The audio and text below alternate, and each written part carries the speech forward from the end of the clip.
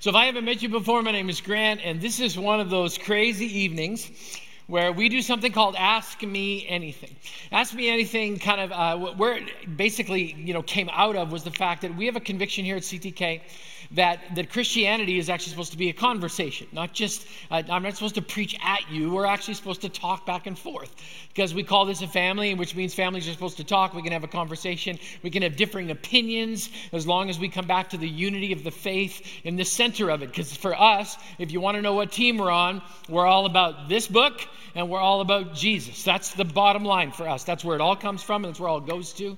And so we want to come back into those kinds of moments. And so what we decided, like about 3 or 4 times a year, we don't do the normal preach thing where I show up here with 7 points and poems and yell at you for 30 minutes. Instead, we just enter into a conversation and a dialogue. And what we found out was people kind of enjoyed doing something a little different than we normally do. I think you guys enjoy it. It scares me to death.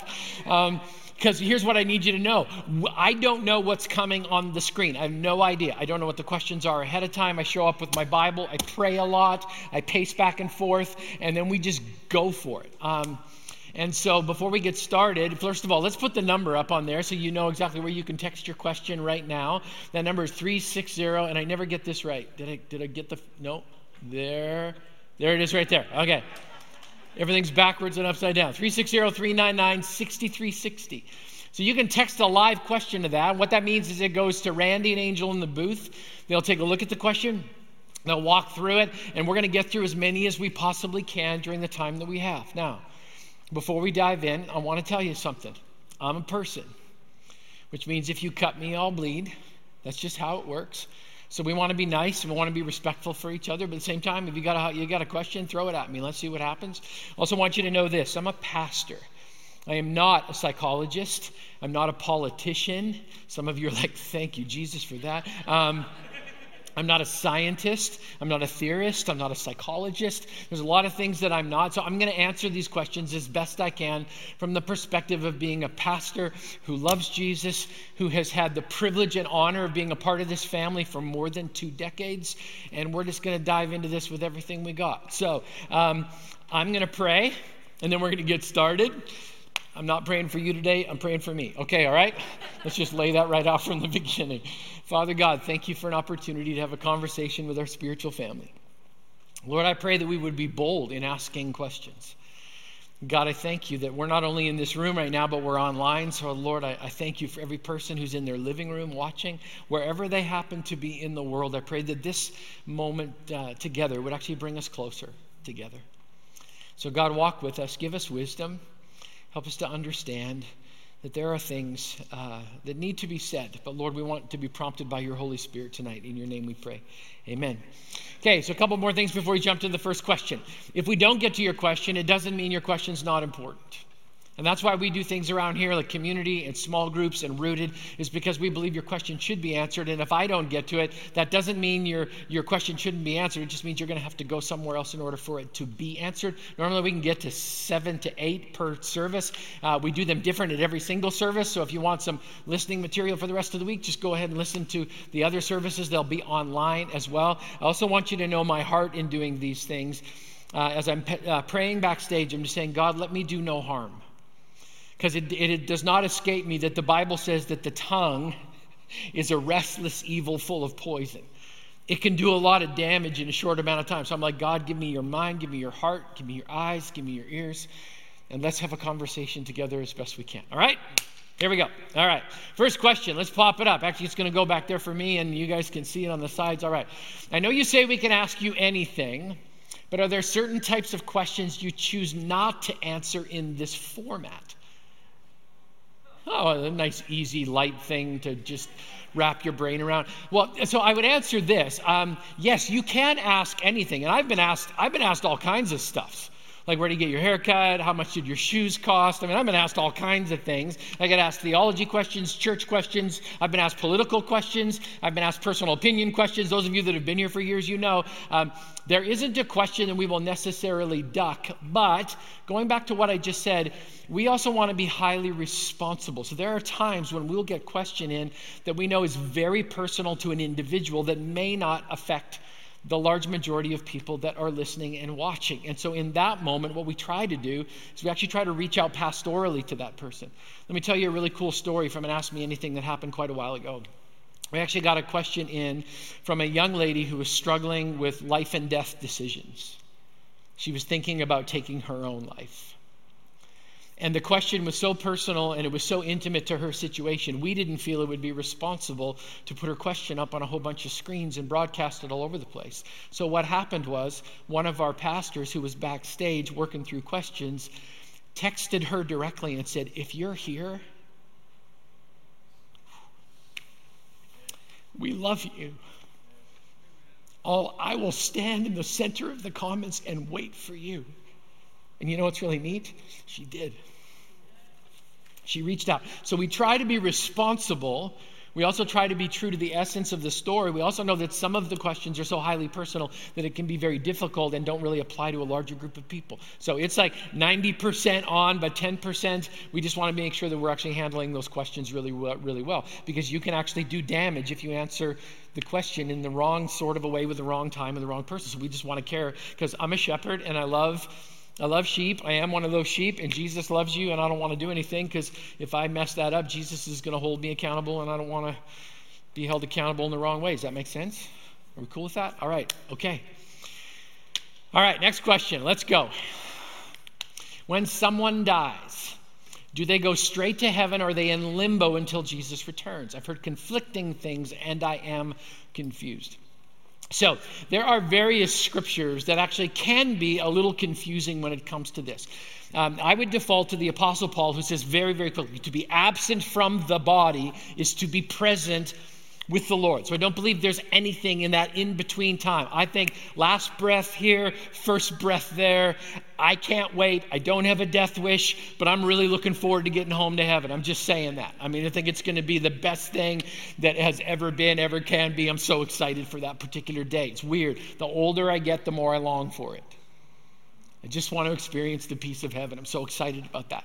So there are specific pieces, and I believe the Apostle Paul speaks very definitively to it. To be absent from the body is to be present from the Lord. There is an understanding of Old Testament saints and some of the teaching of the Old Testament that actually says that those who are dead in Christ will rise first, and there's going to be this difference. The bottom line is this. I don't believe that you can create a spiritual implicitness when it comes to this one, even though there are very varying opinions with regards to how this whole thing works. So I'm just going to share you my own pastoral opinion. Here's what I think. You're gone here. You know Jesus. You're there.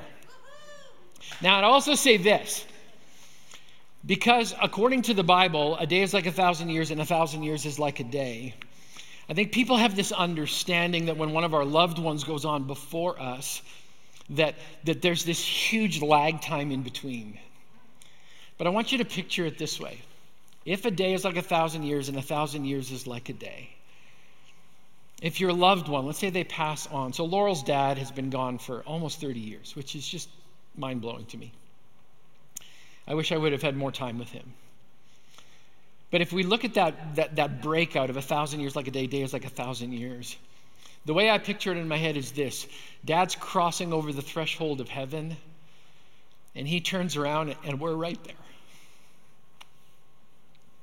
It's just like this.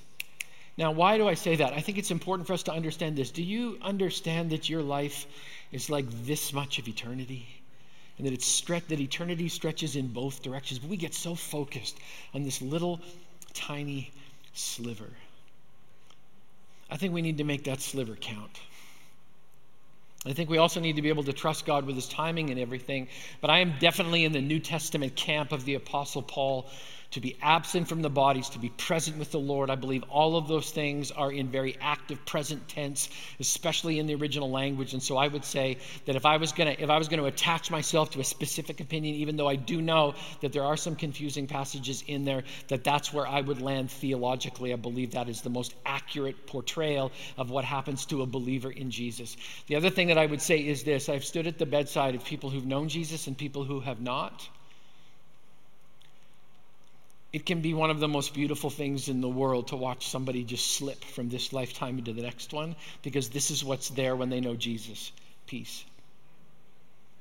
You know what's absent when someone doesn't know Jesus in those final moments? Peace is absent. Choose peace. Choose peace. You know what gift I want to give to my family? I want them to have this in their head and their heart when I go home to be with Jesus. I want to leave my children and my wife no doubt about where Grant is. In fact, I want them to say, don't wish him back. He would come back kicking and screaming. He's longed for this his whole life. This is his whole thing right here in this moment, because I really believe that that's what God has called us to. So, absent from the body, present with the Lord, nothing in between, okay? Now, I know some people might be thinking about another type of a belief system with regards to purgatory. I heard somebody laugh one time, and they said purgatory is like middle school. It's a place between heaven and hell where you go to pay for your sin. I can't find the doctrine of purgatory anywhere in Scripture that holds those two things. I believe Jesus paid it all to him I owe. Sin had left a crimson stain, he washed it white as snow. So I don't need to go anywhere in between because all of my sin has been covered. It doesn't mean I'm perfect, it means Jesus is incredible. That's what it means. So here, there, boom, just like that. That's my opinion and I'm sticking to it. All right, let's go to the next one. If you accept Christ, but later in life reject him, are you still saved? Wow, you guys just go deep right away. All right. So I'm not going to turn to it. Hebrews chapter 6 actually delineates an understanding between backsliding, which we all do, and apostasy. Okay? Let me tell you the difference between the two. Backsliding is when I make a sinful decision. I know what God wants me to do. I decide I'm going to go and do the opposite because I think I'm smarter than God sometimes, because I think it's going to feel good. I think it's not going to be that big of a deal. I've learned that all of those excuses never, ever, ever bode well for me. I'm just saying it straight out. They just don't work. They don't hold water. Okay? So that's backsliding. That's a sinful decision in a moment, and we're all sinful. We're going to make those decisions, but the striving towards Jesus is actually what allows us to keep a conscience about those things and always keep moving in the right direction, because God has called us towards holiness and righteousness. That's what he wants for us, and that's what he wants from us. That's what we're supposed to do.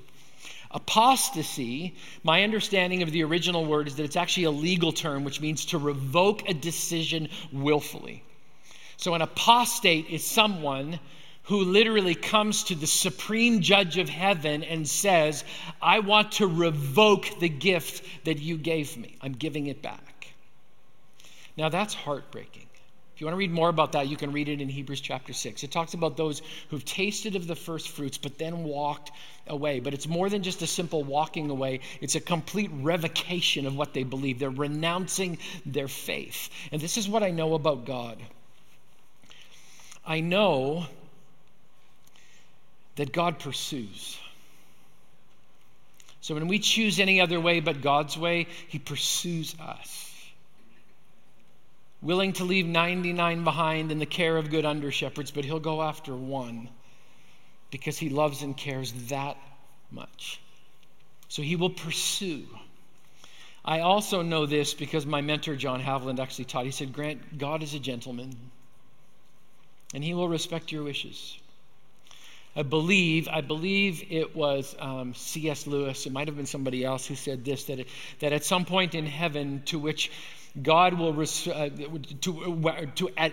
at which some point in heaven, when we come to God and say, not my will be done, God will then respond to us, then thy will be done. So God respects the decisions that we make, even to walk away. But here's what I would say to someone who has chosen a life of apostasy. They've rejected God. Here's what I'm going to say to you. You just unleashed the hound of heaven after your heart. Because if you have revoked or renounced your faith, God now sees you as an unbeliever, which means he's coming for you. He loves you. His love compels you. His relentless love compels him to press into you even more. So do I believe that someone can reject God? Yes. Do I believe that someone can come to God and then renounce their faith? Hebrews chapter 6 actually says that's possible. Okay? Now, I know that there are different understandings. In fact, I was going to looking at another question here with regards to not eternal salvation, but another element, John chapter 10, verse 10, because some of you might put your hand up and say, but Grant, the Bible says in John 10 that no one can pluck them out of my hand. That's true. No one can come willfully and take you out of there. But that's not the question. The question is, can you decide that you no longer want to be there?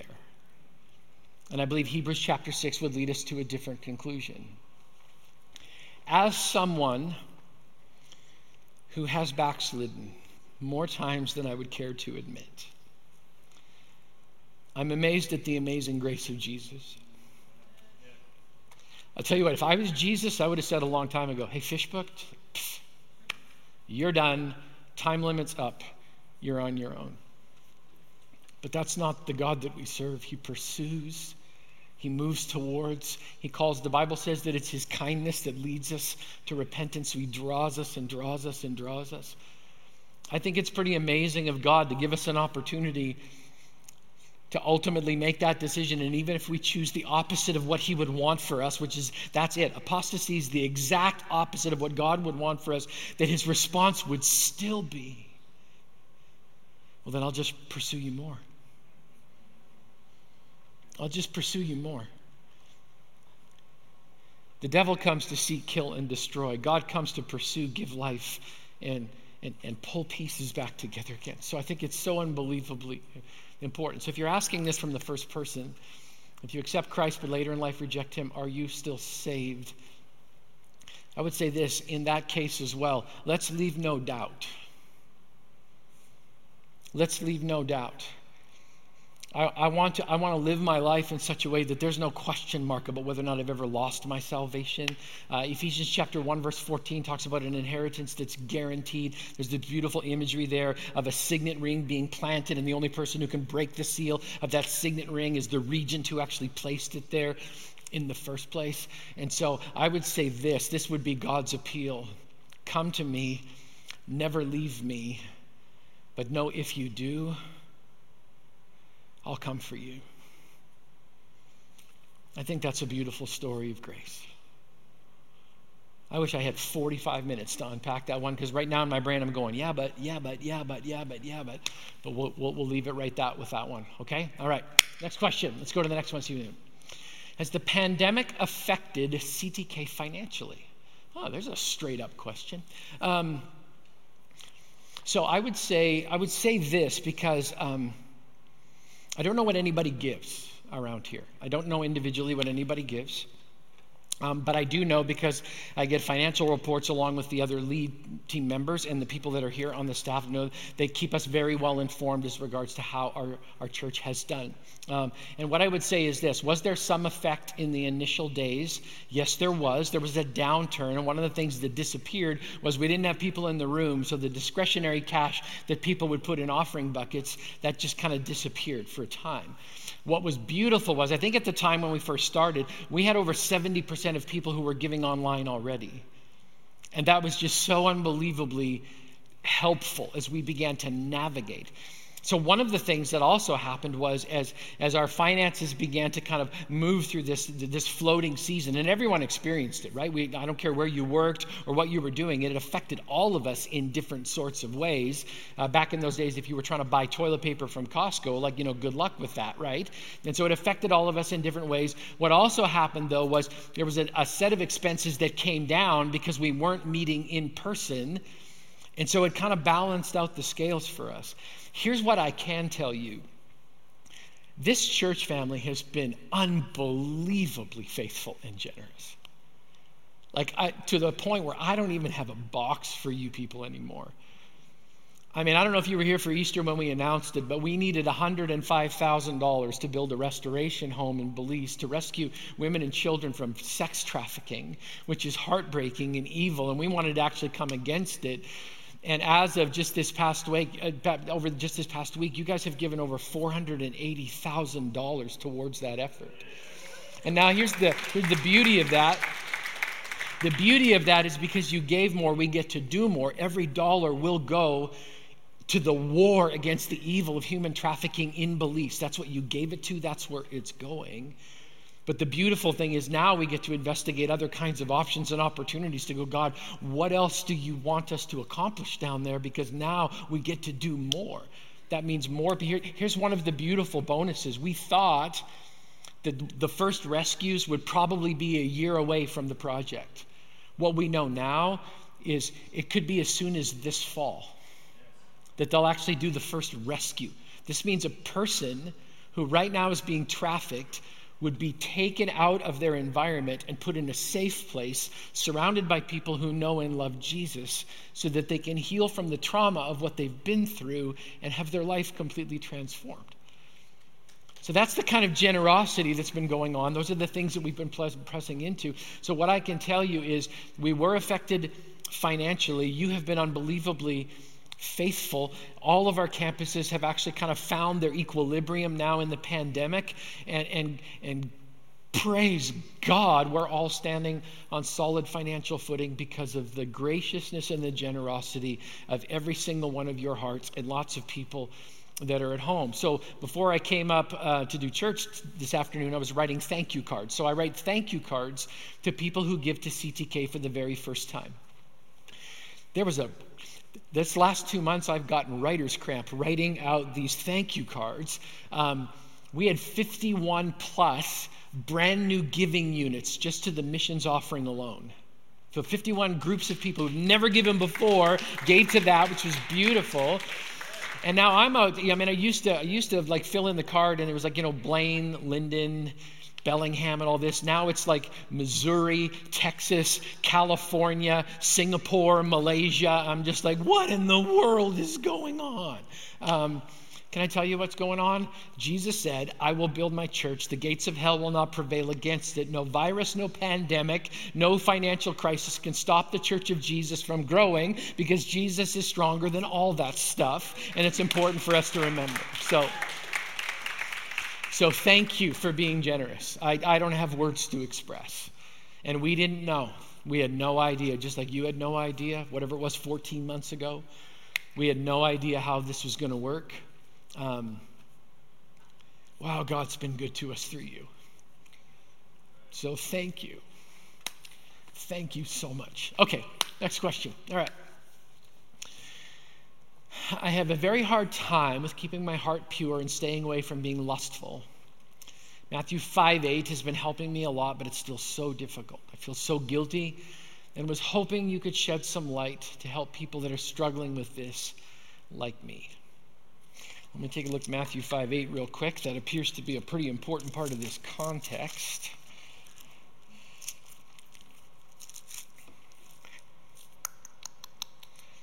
Blessed are the pure in heart, for they will see God. Can I say that again? Blessed are the pure in heart, for they will see God. So I think it is important to understand that God does place a level of responsibility on each one of us. I mean, that's why Scripture says, take every thought captive. That means a lustful thought. That means an angry thought. So I'm going to bring everybody into equal opportunity being offended right now. So it can be an angry thought. It could be a lustful thought. It could be a judgmental thought, which I think many of us have struggled with over the last 14 months. Like, if somebody doesn't agree with me, then what's wrong with you? And I don't know if you're making it to heaven. That's the kind of process that we go through. There are prideful thoughts which come in. They're just errant thoughts where we think ill of someone. We slander them inside of our brain. There's a murderous thought that happens on your way to work when someone cuts in front of you. And Jesus keeps upping the ante, saying that whatever a man thinks in his heart, so is he. That's who you are. And that's a struggle for all of us.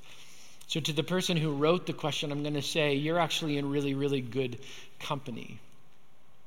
Because it's a struggle for all of us to keep our hearts pure and to not objectify another person. Laurel and I just did a podcast on the effect of pornography and its connection with human trafficking, actually. I'll tell you what, if I was to tell you the number of hours that I spent on a weekly basis talking to specifically men, but often it's how it affects their larger family, about the effect of pornography and the way lust can come and grab a hold of your heart, and it just becomes a default. And we live in a culture that says it's okay and accepted. In fact, in parts of Christendom, it's accepted, which I don't understand at all.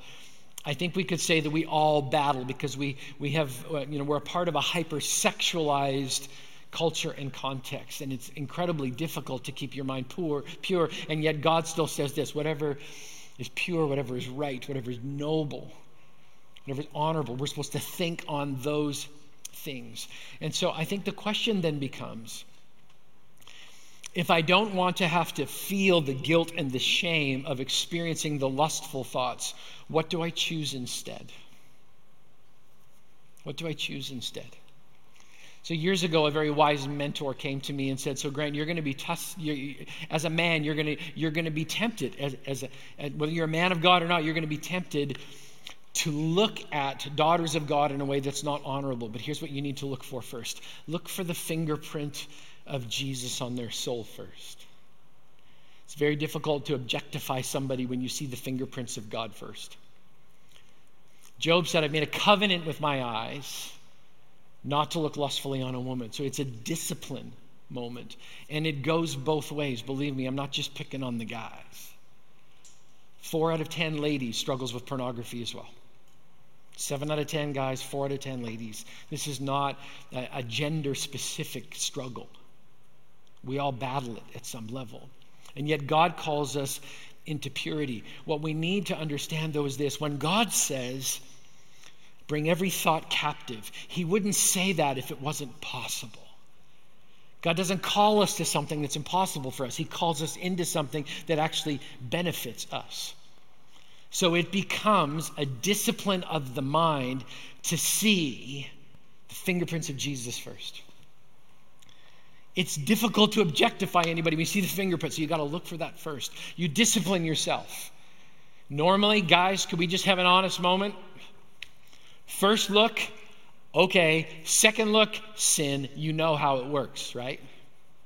If I look twice, not good. So I have to discipline my mind. I'm not going to objectify ever.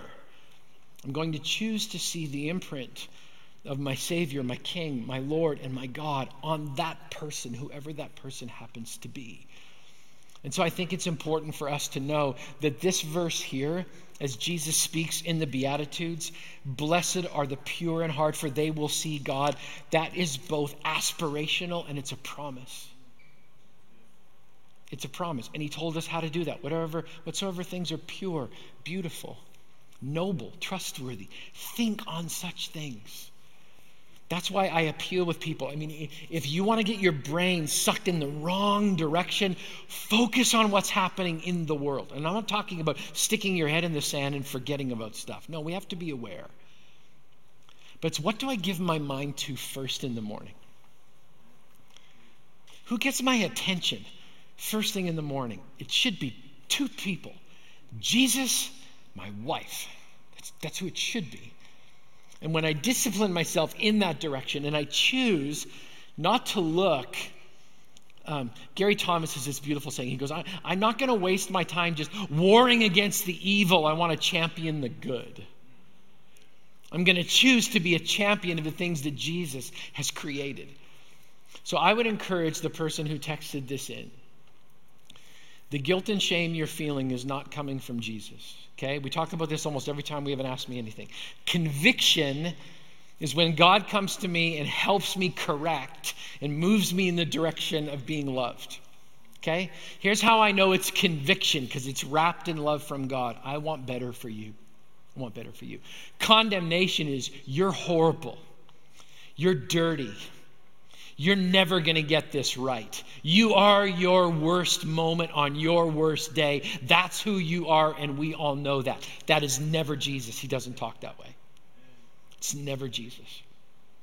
So I need to know the difference between conviction and condemnation. Conviction calls me towards God. Condemnation pulls me away from God. And that guilt and shame, I need to understand where that's coming from. That's not coming from Jesus. In fact, the Bible says, resist the devil, he will flee from you.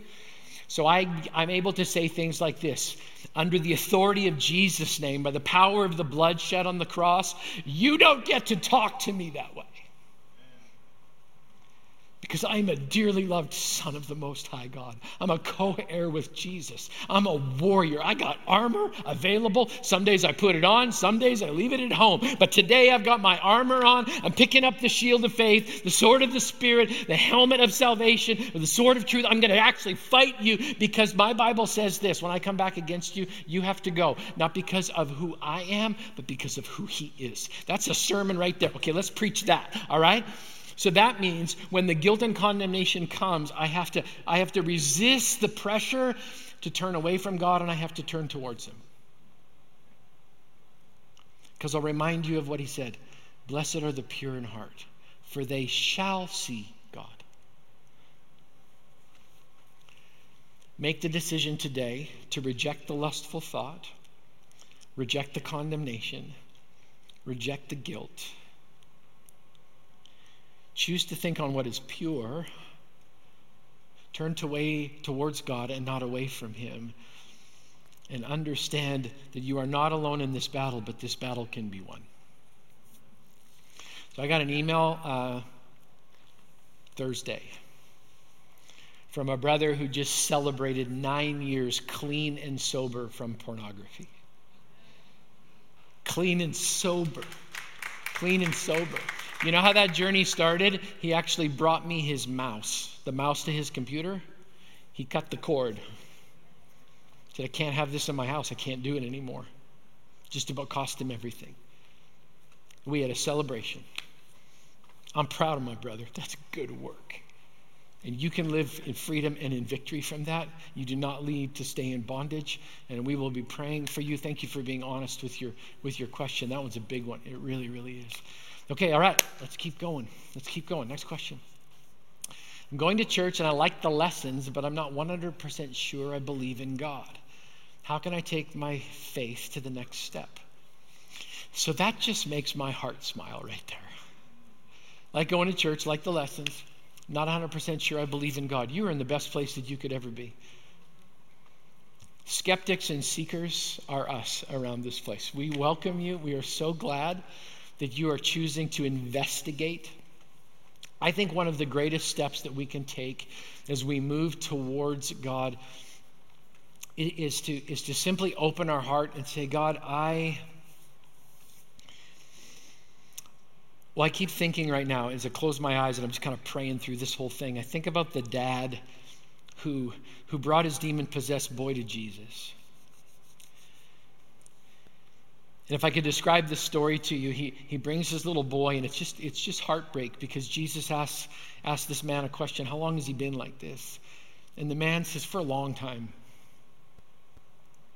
So you may have been checking out God for a long time, and there's a level of tension that's there, and it can be hard. And then Jesus actually saves the little boy from demon possession. He grows completely calm. But in the tension and the pressure of everything, the father prays this beautiful prayer: God, I believe, help my unbelief. I think your next step should be, God, I want to believe, show me how. God, I want to believe in faith. Show me how. Because what that does is it opens a relational door that God loves to operate in and walk back and forth through. He just loves to do that. I had so many questions about faith. And I'm kind of triggering off of this one place. I'm not 100% sure I believe. How many of us honestly kind of hover around that 96, 97 at times, right? And then it's up and then down, and then just like I want a good day, bad day, so many different things. I can say with certainty in this moment, I believe in God with everything that I have inside of me. But what I also know is this, is I believe in him and he believes in me. And I believe to the person who wrote this question, here's what I can tell you. You may be struggling to believe in God. God is not struggling to believe in you. He named you. He called you. He set you apart for a beautiful purpose. He loves you. He wants you. He will pursue you in the purest way possible. So many people in this church have had an experience just like yours. So I would say, how can I take my faith to the next step? I really believe it's in making a declaration to God and say, God, I want to believe. Help my unbelief. God, show me who you are. Show me where you are. Show me your love for me. Show me in your word what it is that you want for me today, in this moment. God, make yourself real. I don't believe that God's offended when we have those kinds of questions or when we ask, like, God, I need you to show up for me. I had a moment this past week. I was just having a struggle. It was just having a human moment, all the rest of it. And I cried out to God with everything inside of me. And this is what he said. I will show up strong for you. I will show up strong for you. I needed that in that moment. So I want to encourage you. I want to encourage you to continue that journey as you're walking through. Another thing that you could do is this. I would love to challenge you to reach out to someone that you know that does believe in God, or someone here at the church, one of your pastors, because we would love to sit down in a non-condemning, non-judgmental sort of a way. Let's talk through some of your questions. Let's talk through your story. I don't know who you are, but I'd love to know your name. And I'm not saying we'll be able to do that, but I would love for you to get connected with other believers, because here's what I do know, is that we've all had that journey towards God, and we would love to walk with you in that journey. You're not alone, and we'd love to encourage you in that community to step in. Another opportunity would be this Rooted thing that we got going on, which is, how do I get my roots to go deeper and deeper? Well, we got folks in Rooted who, let's just be honest, they're still asking questions. I'm not sure about this Jesus thing. We want to investigate the claims of Christ together. I would also encourage you to do this. The book of John starts with a very religious guy who was going to church a lot. His name was Nicodemus. And he was so afraid of the ramifications of his community that he showed up under the cover of darkness, and he and Jesus had an incredible conversation. I would encourage you may want to check out Nicodemus' story, because it sounds like you and he may have a lot in common. So I would also point you towards John. I would start John 1, chapters 1, 2, 3, and 4. But you're going to find the story of Nicodemus in there, and I know you'll be encouraged, because what you're going to find out is this: Jesus has a place for seekers and skeptics. And he'll meet you and answer your questions. But we'd love to be a part of that process too. All right? Okay, we got time for one more. Can we take one more? You guys got a couple minutes? It's raining outside. You don't have anywhere to go. Come on. When do you have time for your family with the demands of being a pastor in a big church? That's a question of priorities. And we all face priorities. I don't care what you do for a living. We all have to make priorities and decisions every single day. What I know is this: Scripture actually says that as a pastor, you are called to pastor your family first. And I cannot claim to have done a perfect job in that, not even close. Not even close. I think we're all in therapy for the sins of our parents, right? It's just kind of the way it works, right? And our kids are going to we all have to struggle through those issues. But I also believe God calls us to put first things first. And you'd actually probably be surprised how low on my priority level pastoring is. I love pastoring, by the way. I love it with my whole heart. But I was called to be a follower of Jesus first. I was called to be a husband second. I was called to be a father third. I was actually called to be a friend fourth. And if you keep on going down there, you'll find pastoring probably down here in position number 8 or 9.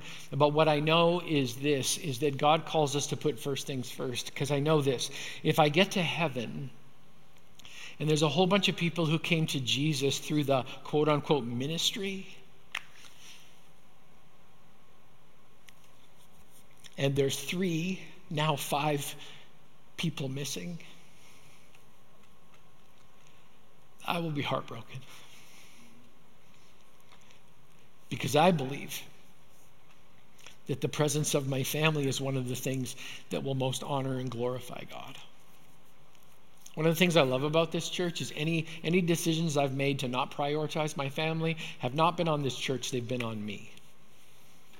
And there have been times that I've really screwed it up. I'll just be honest. But I love the fact that we're always being called back into loving our family over and over and over again. And let's face it, sometimes that can be really, really tough. You know, if you think your family's messed up, you should look at Jesus' family sometime. That gives me a lot of hope. It really, really does. I also would love to give you something on top of that. I was supposed to do this a little bit earlier, but I forgot, so now I'm going to do it now. So Laurel and I have been doing this podcast. It's called Continuing the Conversation with Grant Laurel Fishbook. And actually, Laurel kind of moderates the thing and keeps the conversation moving, and I just get to sit in the corner and chime in every once in a while. It's been really, really unique. It's been a great experience, a lot of fun. It's been a fun thing to do together, even though it's a ton of work. We did the pornography one, which we knew was going to be a niche. Like, not everyone struggles with that. Not everyone wants to talk about those really, really difficult topics, but we dove into that one. This next one we have already found has resonated with people all over the place. So Gary Thomas, who's actually a phenomenal best-selling author. Gary wrote Sacred Influence, Sacred Parenting, Sacred Marriage. Laurel and I are actually one of the chapters in the sacred marriage thing because of some stuff that we went through. It's been actually really encouraging. Gary wrote a brand new book called When to Walk Away. How to deal with toxic people. I'm thinking that is about as relevant as it can possibly be right now. Because if you don't have, just go to your Facebook feed. You don't need to find a toxic person. There's one there. They're there, right? All right. And so what do we do?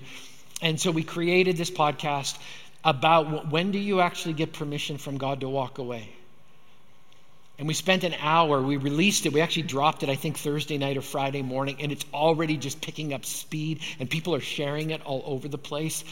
When it comes to prioritizing your family, I think we also need to all learn how to have really good boundaries, whether it's a family, a friend, a coworker, an employee, someone like that. And God actually has some incredible things to say to his people about there's a moment where you can actually draw a loving line and say, you don't get to own my soul anymore.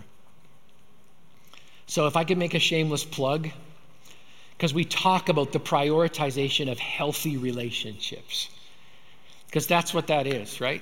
When we prioritize healthy relationship, the family of God flourishes and God is honored in everything that we do.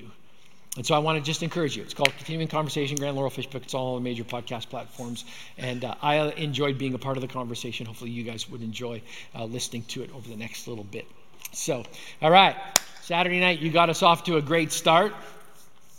We'll find out which service has the courage to ask me the vaccine question tomorrow, because I know it's coming sooner or later, and so do you. So you can check in tomorrow if you'd like to. We're at the end of our time. Let me pray for you. If you need prayer for anything, prayer.ctk.church is where you go. Let's pray together. God, thank you for an opportunity to have a conversation. Thank you for an opportunity, hopefully, to bring your word and some encouragement. God, for each and every person who submitted a question, I thank you that you're the answer.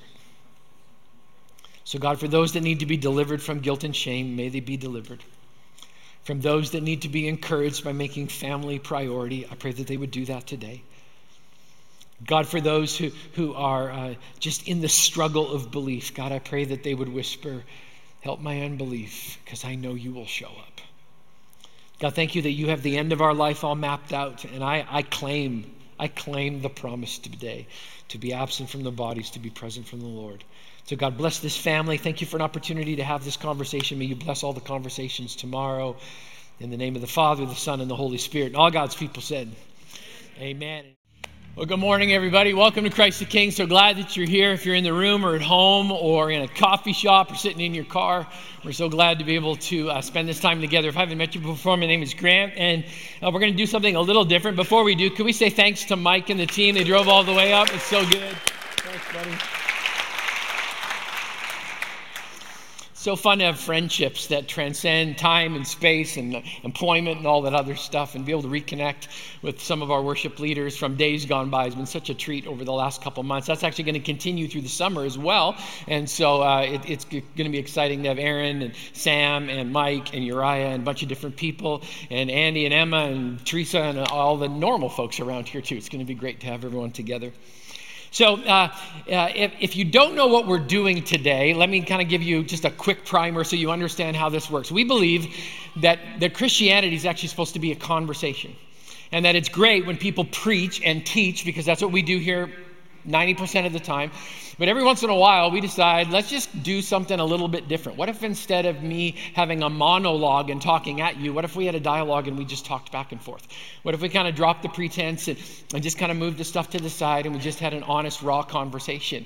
And I remember when Ask Me Anythings were kind of being formed, and it became, what if we really took the filters off? And what if you didn't know the questions ahead of time? And what if you just showed up with your Bible and started talking? And that's a scary thought, but at the same time, it's kind of human. Because I don't know about you, when I talk with a friend, I don't show up with a prescribed script. I just show up and talk. So right now, you have an opportunity to text in a live question if you want to. The number is 360-399-6360. They're going to put that up on the screen in just a second. There it is. And then I'm going to do this awkward thing with my hand because everything is reversed. There it is right there. All right? 360-399-6360. You can text in a question. I'll tell you what happens to the question. It goes into the booth where Randy Borland and Angel Finsred are sitting right now, and they actually go through them. Because what we do is we try to make sure that the questions that are asked have a broad application to as many people as possible. And so we want you to know there's nothing we won't talk about. We're not going to duck and weave anything. But at the same time, we want to make sure that the questions actually have a broad application for everybody. And so we're going to dive into those in just a couple of moments. But here's my heart as we get ready to start this. First of all, when I pray into these weekends, it's like, God, help me do no harm. Because it is a little bit scary when you think that God says that your tongue is a restless evil full of poison, right? You can do a lot of damage with your words if you're not careful. So I've been praying all morning. Just, God, give me your heart and your eyes. Help me feel your love for people. Help me to see into the context of the questions. And God, may your words come out of my mouth. And may I not get in the way. That's the heart behind the whole thing. I'm also going to say this. I'm a pastor. Okay, I'm not a psychologist, I'm not a politician, I'm not a scientist, I'm not a sociologist. I'm a pastor, so I'm going to speak from a pastoral perspective as best I can. And we're going to dive into it together and see what happens. All right, you ready? Got your seatbelt? Let's find out what happens. Okay, all right, first question. Let's pop it up on the prompter. You guys could say that.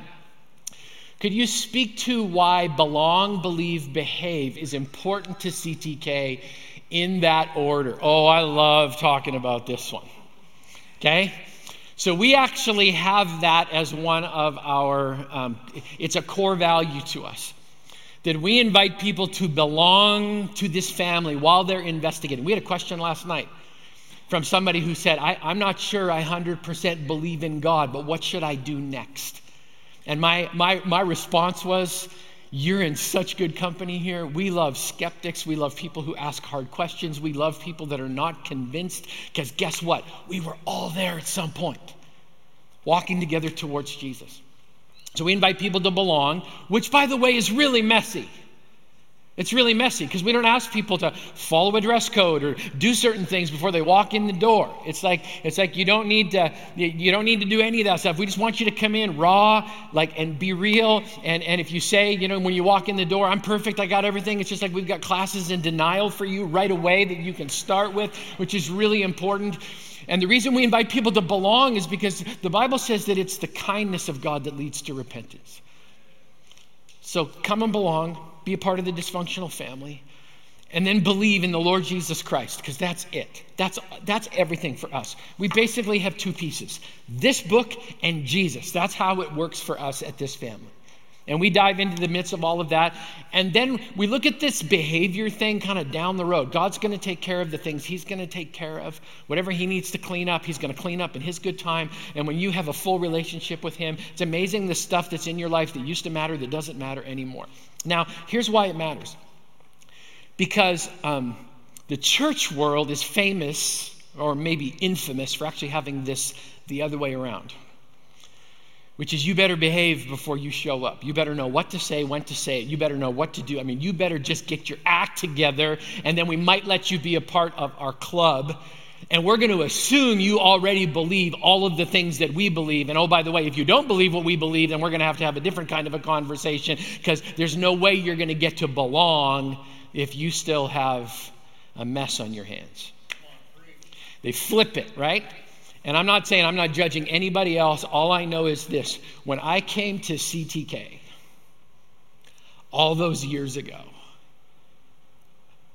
I needed a place to belong, because I had some stuff, and I was doing my best to manage my image and be really good. I mean, I was a good Christian church boy. I checked all the boxes. I had the Awana Awards. I had the Sunday School Attendance Award. I had all that stuff, and in the inside, I was just empty and dying for more. So we believe that it follows the heart of Jesus to say, come and hang out. Have you seen Jesus' disciples? Have you looked at those guys? Do you know that most of the disciples were probably somewhere between 16 and 22? They're young guys, and they're messy. They're messy. Simon the Zealot carried a knife around so that he could stick people, like either Roman, it didn't matter. He was just like, that's just who he was. Peter's got a mouth and an attitude on top of that. Matthew, the tax collector, he's working for the bad guys. And Jesus says, I'm going to pick these 12 and go change the world. I love the dysfunction of that. So unbelievably messy. So we believe in the core of our being that the best way to allow people to experience Jesus is you come and belong. It's okay. Bring all your stuff with you. Just bring all that stuff. Just bring it. We'll get it to the foot of the cross. And then we're going to believe that Jesus is the only answer, the only one that can actually change anything inside of us. And then we'll worry about the behavior part of it a little bit later on. So I will tell you this. It happens with startling regularity. People will come up to me and they'll go like, hey, Grant, there's people smoking in front of the church. And my response is, I know. Isn't it great? And they get this look on their face like, well, and I'm just like, no, everybody has their stuff. Everybody's working through their stuff. And then I say the same thing. You guys have heard me say this before. We don't believe smoking will keep you out of heaven. In fact, it'll get you there a whole lot quicker if you keep doing that. I'm just saying.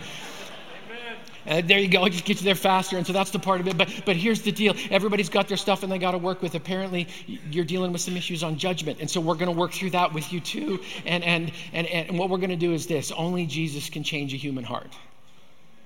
And when Jesus changes a human heart, then behavior and all that other stuff, it just starts moving on its own. So we believe that. That was a long answer on a short question. Let's keep going. All right, next one. I like that question. What does the Bible say about the vaccine? Here we go. All right. You knew it was coming sooner or later. Saturday night chickened out. They didn't bring it. All right. So, okay. Let's just start with this. As in all things, there are matters of conviction and there are matters of conscience. And how you hold those actually says a lot about your heart with God. So as soon as we start talking about vaccine and all that other kind of stuff, if the response that erupts out of you is either anger or fear, I'm going to remind you of something. The fruit of the Spirit is love, joy, peace, patience, kindness, goodness, gentleness, faithfulness, self-control. So that's what should come out of us in any of these conversations. And so every one of us has to have a conviction about this, but this one happens to be a matter of conscience. I'm going to encourage you, when people start trying to make the Bible fit around your personal opinion, you got it upside down and backwards. So we start here. And I'm going to say this to you. I actually have room for all of the opinions. I get it. I understand. In fact, I'd encourage you to hold your opinion graciously, like Jesus would hold on to it. So I think that's important. I think it's important to use good wisdom in trying to make these decisions, because as with all vaccines, You have to make your own decision, which means you should probably talk to your doctor and you should do your research and you should do all of that kind of stuff. What drives me nuts as a pastor is when people start superimposing scripture on top of something and claiming that that's how God thinks about everything. I'm just like, well, let's just process this through. So I think it's important for us to at least approach that from the beginning. So you get to make up your decision, and I'm going to honor whatever decision you make. And I'd like you to do the return for me. Because we did make a decision. So Laurel and I made a decision together about how we were going to approach this. And I'll tell you specifically how we arrived at it. And then I'm actually going to tell you what we did. I'm not going to try and hide anything because I don't think that does anybody any good. But when I say what we decided to do, I want you to understand this is a decision between you and God, not you and me. And we can hold various opinions in this room. I think that's the way families are supposed to be, right? We just hold them graciously. So when it comes to this, we had to make a decision with regards to how we were going to approach this vaccine. So we did our research, and we looked at it long and hard, and these were the things that factored into it. One of them is this. Laurel and I are on the front line of ministry, which means we are with people who are in highly vulnerable categories. And Romans 13 says, love does no harm to its neighbor. So we never wanted to do any harm. So we made the decision to get the vaccine. We actually had our second one a couple of weeks ago, all right? We made that decision together. A part of this was out of protection for the people that we're with. So we were with a precious prayer warrior just this past week who's going home to be with Jesus any day. And when Virginia gets home, there's going to be a party in heaven. Because she's been a prayer warrior for us for years. We would never want to put Virginia at risk, or her caregivers, or the people that are looking after her. We just would never want to expose them knowingly or unknowingly to that. So a part of it was the people that we work with. And we do a lot of frontline ministry, and I'm in and out of facilities and care facilities, loving people and shepherding people and doing the best we can. And I just think that doesn't mean I have a lack of faith in God. In fact, my scriptural identity, our spiritual identity actually weighed into this a lot. My Bible says this: greater is he that is in me than he that is in the world. My Bible says no one can pluck me out of God's hand, and I have a high view of God's sovereignty, which means I trust him. That doesn't mean I'm foolhardy. It just means my identity in Christ comes first. And that means we have to be bold. It means we have to keep ministering. We can't hide. So that was a part of it. Another part of it was this. We do a lot of international travel. If you saw my vaccination record, you'd go, wow. I mean, I've been stuck with typhoid, yellow fever, all the heps, bubonic plague. I don't know what all they're just shooting, but I'm just like, that's a means for us to be able to do international ministry. You can't go to Africa without those vaccinations. And that weighed into our decision. Because, I mean, as soon as we possibly can, believe me, we want to get back out there with some of our global partners and have conversations and love them, because they've carried the weight of this even more than we have. And we want to be face to face, and when that opportunity comes. Here's another piece. Laurel's mom's 91. And she's in Saskatchewan, and we want to see her really, really bad. We haven't seen her in over a year. And she's precious to us, and you know, my dad just turned 80. I mean, we have family on the other side of the line in Canada that we can't get to, and I think in order to get them, we're probably going to need to be able to prove certain things, and so we just want to be able to do that. But ultimately, it comes down to a decision, and you need to make your decision. What I want to encourage you to do is do it factually and also do it biblically. So can I put something to rest once and for all? In spite of what all of the internet people may be saying, Revelation 13 makes it very, very clear, okay? The mark of the beast, and I know some of you are going, seriously, Grant? I'm like, yeah, seriously, I get this all the time. Too often. The mark of the beast is not something that gets slipped to you without your knowledge, okay? It's not the way it is. Revelation 13 says specifically that because of economic pressure, there's going to be a mark placed on the back of the right hand. I almost did my left. On the right hand or the forehead. That's it. Okay? This is not the same thing. And I have studied as hard as I can in the original languages, and it means what it means. In fact, when people ask me questions about this has become a little bit more of my standard response. Are you more obsessed with the mark of the beast or the mark of the Lamb? I want to be known for the mark of the Lamb. I want to carry the mark of Jesus everywhere that I go. I want people to know that in the depth of my heart, that is who I am and what I care about, because I love Jesus more than anything. He's the only one that's going to take us out of this when it's his good time and in his good preparation. And so we need to hold on to those things. The Bible says over and over again, as we get closer to the end, that the response of God's people is supposed to be 2 words: patient endurance. Patient endurance. So we need to walk through this together. We should be the people of the least fear anywhere. You know why? Because we serve the Lion and the Lamb. Same one together. So you need to make a decision. We made our decision. I'm going to respect your decision. I would love to think that you would respect ours because of that whole thing. And there's lots of conversations that can happen around this kind of thing. I just want to make sure that we're being both biblical, that we're being balanced, and that we understand that together, while this seems to be a matter of cultural importance, which is important, it's not a matter of first importance. Because as the church of God, we've been called to carry the message forward of Jesus, and Jesus is the Prince of Peace, and perfect love casts out all fear, and nothing can pluck us out of the hand of God. We are good, therefore we need to be bold in teaching the message of Jesus right now and not getting caught up in all the other stuff. I got 7 amens. That's awesome. That's great. Okay, that's my answer. I'm sticking with it. 10:09. All right, here, just keep going. Oh, this looks interesting. I'm a fan of horror movies, and I have horror movie decor in my home. I've been told multiple times it's not Christian. In my heart, I love God no matter what. What are your thoughts on that subject? Hoo-wee! Yeah. Okay. Okay. So here's what I know. We have a culture that has a bit of a fixation when it comes to fear. And we love to scare ourselves. We love to scare ourselves. And yes, I have an issue with that. And let me tell you why. Because the verse that I just quoted is actually as biblical as it's going to get. Perfect love casts out all fear. So when someone has a dabbling with fear, or they like to play with fear, I think you're opening the wrong door.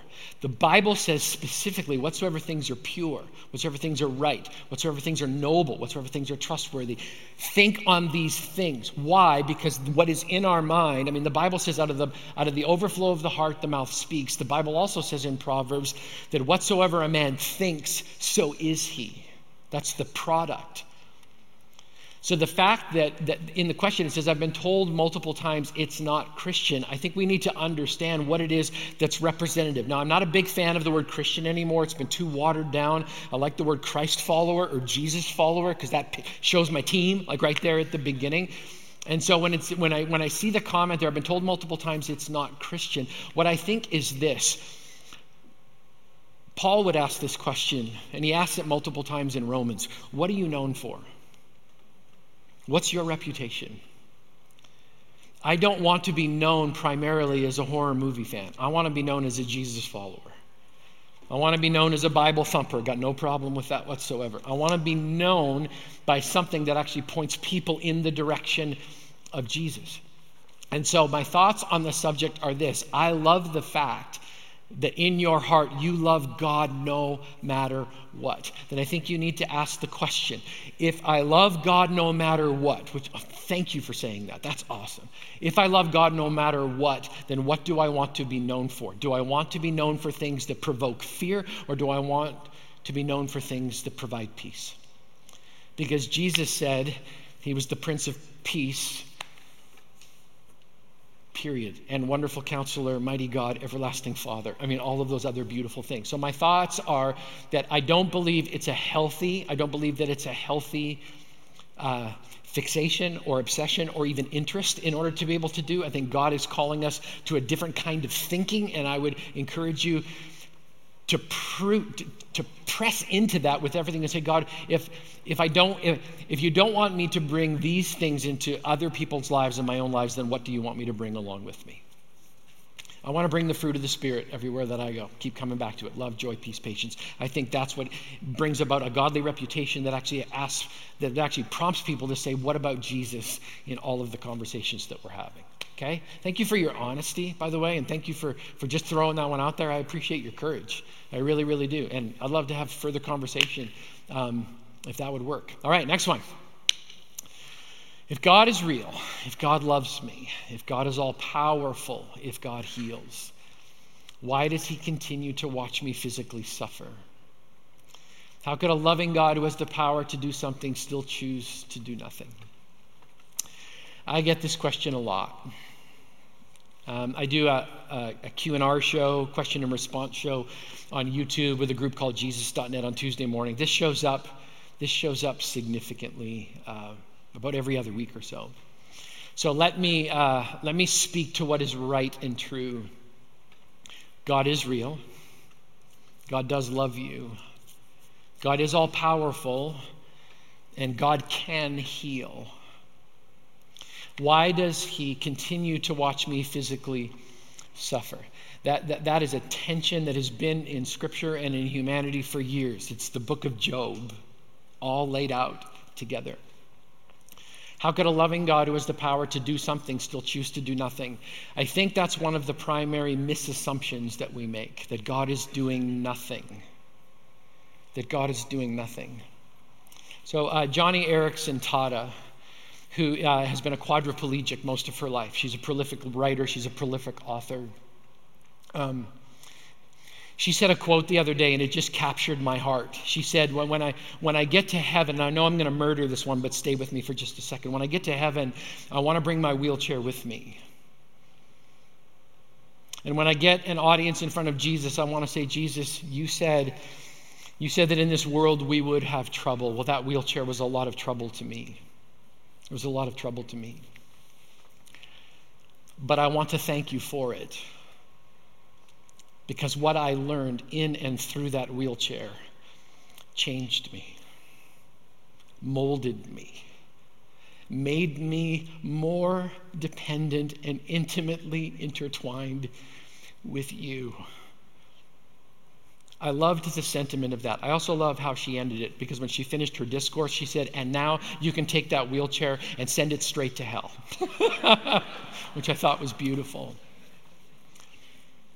I believe that sometimes we look at physical suffering through the lens of that somehow God is punishing, that somehow God is hurting, that somehow God takes great pleasure. The Bible actually says it's exactly the opposite. He says he takes no pleasure at all in the suffering of people. And yet this is a moment when we have to choose whether or not we're going to trust God in the middle of it while still holding to the belief that God can heal and that God does heal. We don't understand his timing. We don't understand the interactions of those things. But there's so much in Scripture where God just says that this actually is a part. It's a part of a grander plan. And I know that's really hard when the plan hurts. But to be able to say, God, I choose to trust you. I choose to believe that you are doing something in me and through me and with me and for me that is transformative. And I believe that sometimes one of the most difficult things about physical suffering is that we're in the pain in that moment, and it's really difficult when you're in the center of it to have eyes that look forward. And yet God keeps talking about the process through which he redeems and restores and changes and shifts and moves inside of us. What I do know is this, and believe me, I'm so not trying to trivialize anyone's pain. Pain can be a beautiful teacher. There are things that we don't learn when everything's just good all the time. And that's why God says, in this world, you will have trouble. Finish the verse. But take heart. I've overcome the world. I've overcome the world. which means there is a purpose and a plan. So I have a close friend who's an atheist, and his angst and his anger always boils up in the fact that he goes, this is the one thing I don't have an answer for. In the midst of pain, I have nothing and you have peace. Like, it's because I know God's working out a plan. I may not understand it, and it may not be. So, to whoever it was that wrote in, I want you to know this. God is not just passively watching. He's not taking delight in this. And he's not choosing to do nothing. He's working something in you. My question would be, can you open your heart and say, God, I want to look at this differently. Teach me. Show me. I'm going to do something. This is crazy, but I have no idea why, but I'm just going to go with what I feel prompted. If you're in the room and you deal with either a disability or chronic pain at some level, would you be brave enough? Can you stick your hand straight up? Yeah. About half of your family is walking where you walk. Don Silvis, God bless your heart. So I've sat alongside of Don on more occasions, heart issues, different things going on. You, my brother, have been a witness to me of how to walk through pain and give glory to God. My wife is sitting right over here.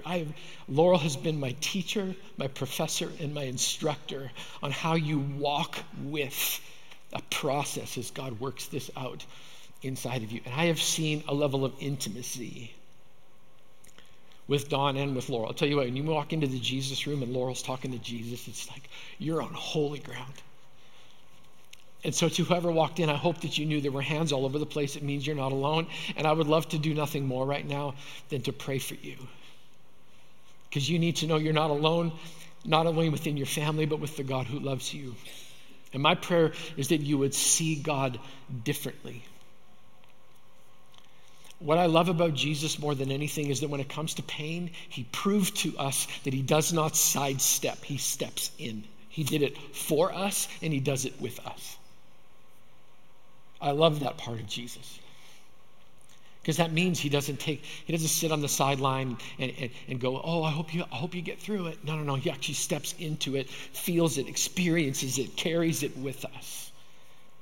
So I think that's really, really important. So could we pray together right now? Would everyone, Father God, for whoever it was that texted in this question, I pray right now that the presence of Jesus would be so thick and so personal right now for them. God, I pray that you would open the eyes of their heart to see that there is purpose in this. God, I pray that they would know that God is not offended by their persistent cry for healing. He loves that. God, I thank you that you are there, that you are with, that you are for, that you are above and below on both sides, God, that you are present in that moment. Lord, and I pray that for my brother or my sister, whoever that wrote this, I pray that they would see that God is not doing nothing. He's doing everything right now. He's changing, he's moving, he's processing, he's pouring into, he's giving strength, he's giving courage. God, thank you that you are God that does not sidestep pain, but you step into it in the middle of it. And you carry it, God. You buffer us.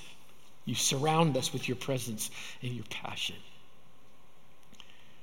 So God, I pray for my brother and sister that the eyes of their heart would be opened and that they would see you and all that you are doing in their life. God, may they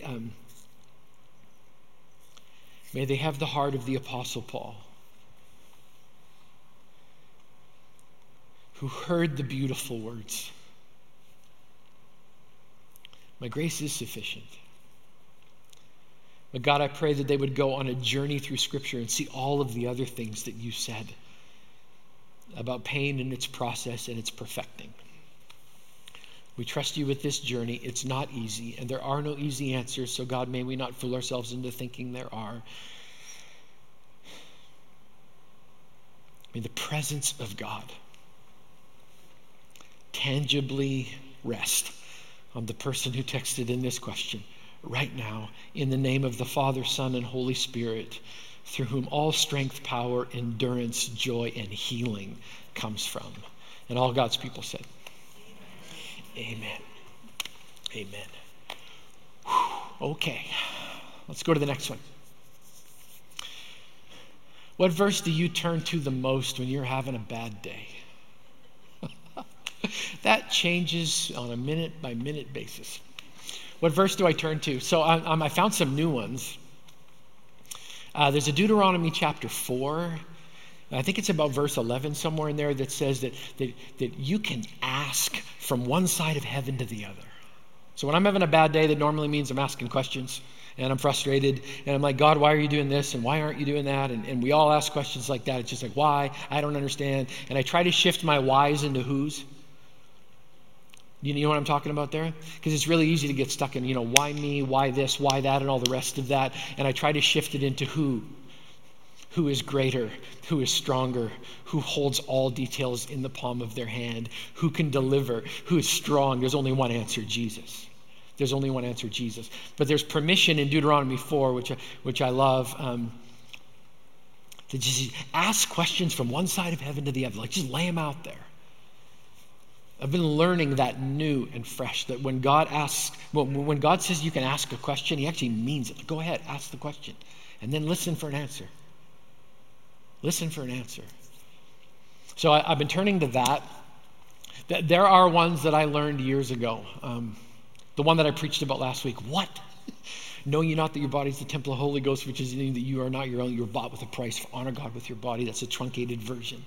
I love that one because it means I need to honor God with this thing that God stuck me inside of for all of these years, and I want to steward that well, so I love that one.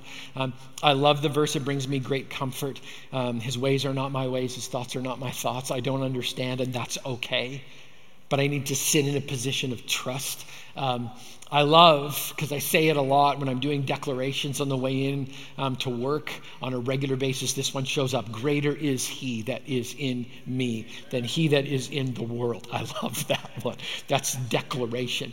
I love verses where it says, God is my refuge, my hope, and ever-present help in times of trouble. I hold on to those ones because it's so, and another one of my favorite verses when I'm having a hard time is, so I love Jesus and the fact that his brother James, that they had that kind of connection. I mean, think about it. If you got a brother, how much would it take for you to believe they were the Son of God? Right? That's a pretty big leap, right? So you got James here. James shows up. This is funny because I just saw two brothers just have a contact right over here. That's awesome. I love that. But I love the fact that there's this council going on, and people are making up rules as to how you got to get in the family of God. And they're actually recommending that everyone should have to have a surgery, that all the guys should have a sexual surgery in order to get into the family of God. And there's children watching, so I'm being okay. But to all the men in the room, you should be really, really, really thankful that rule didn't get voted in at this particular council. Just saying, okay?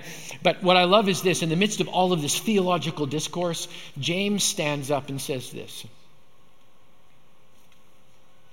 Can we not make it difficult for those who are coming to Jesus? And when I have a bad day, I come back to that.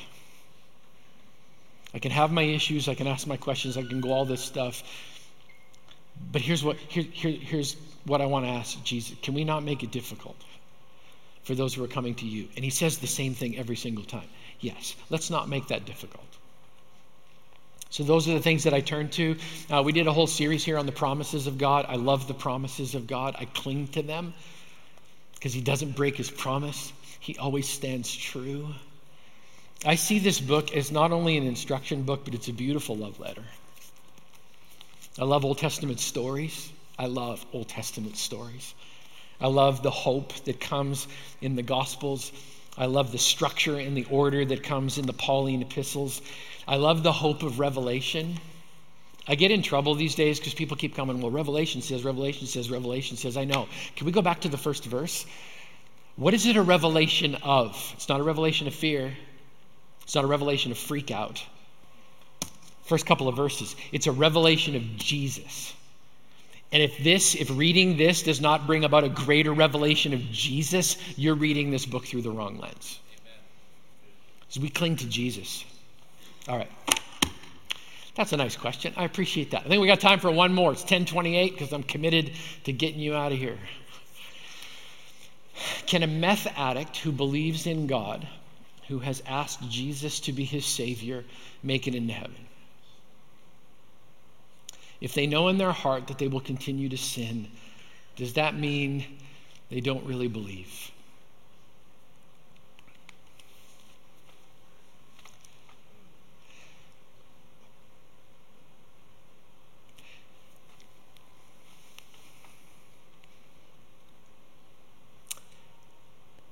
I cannot believe. What an honor it is to try to answer that kind of real question, right? Whew. I love the fact that you believe that you could ask that. That just makes my heart smile. Thank you for being a part of our family. Like, I sincerely mean that. Whew. So here's the first part.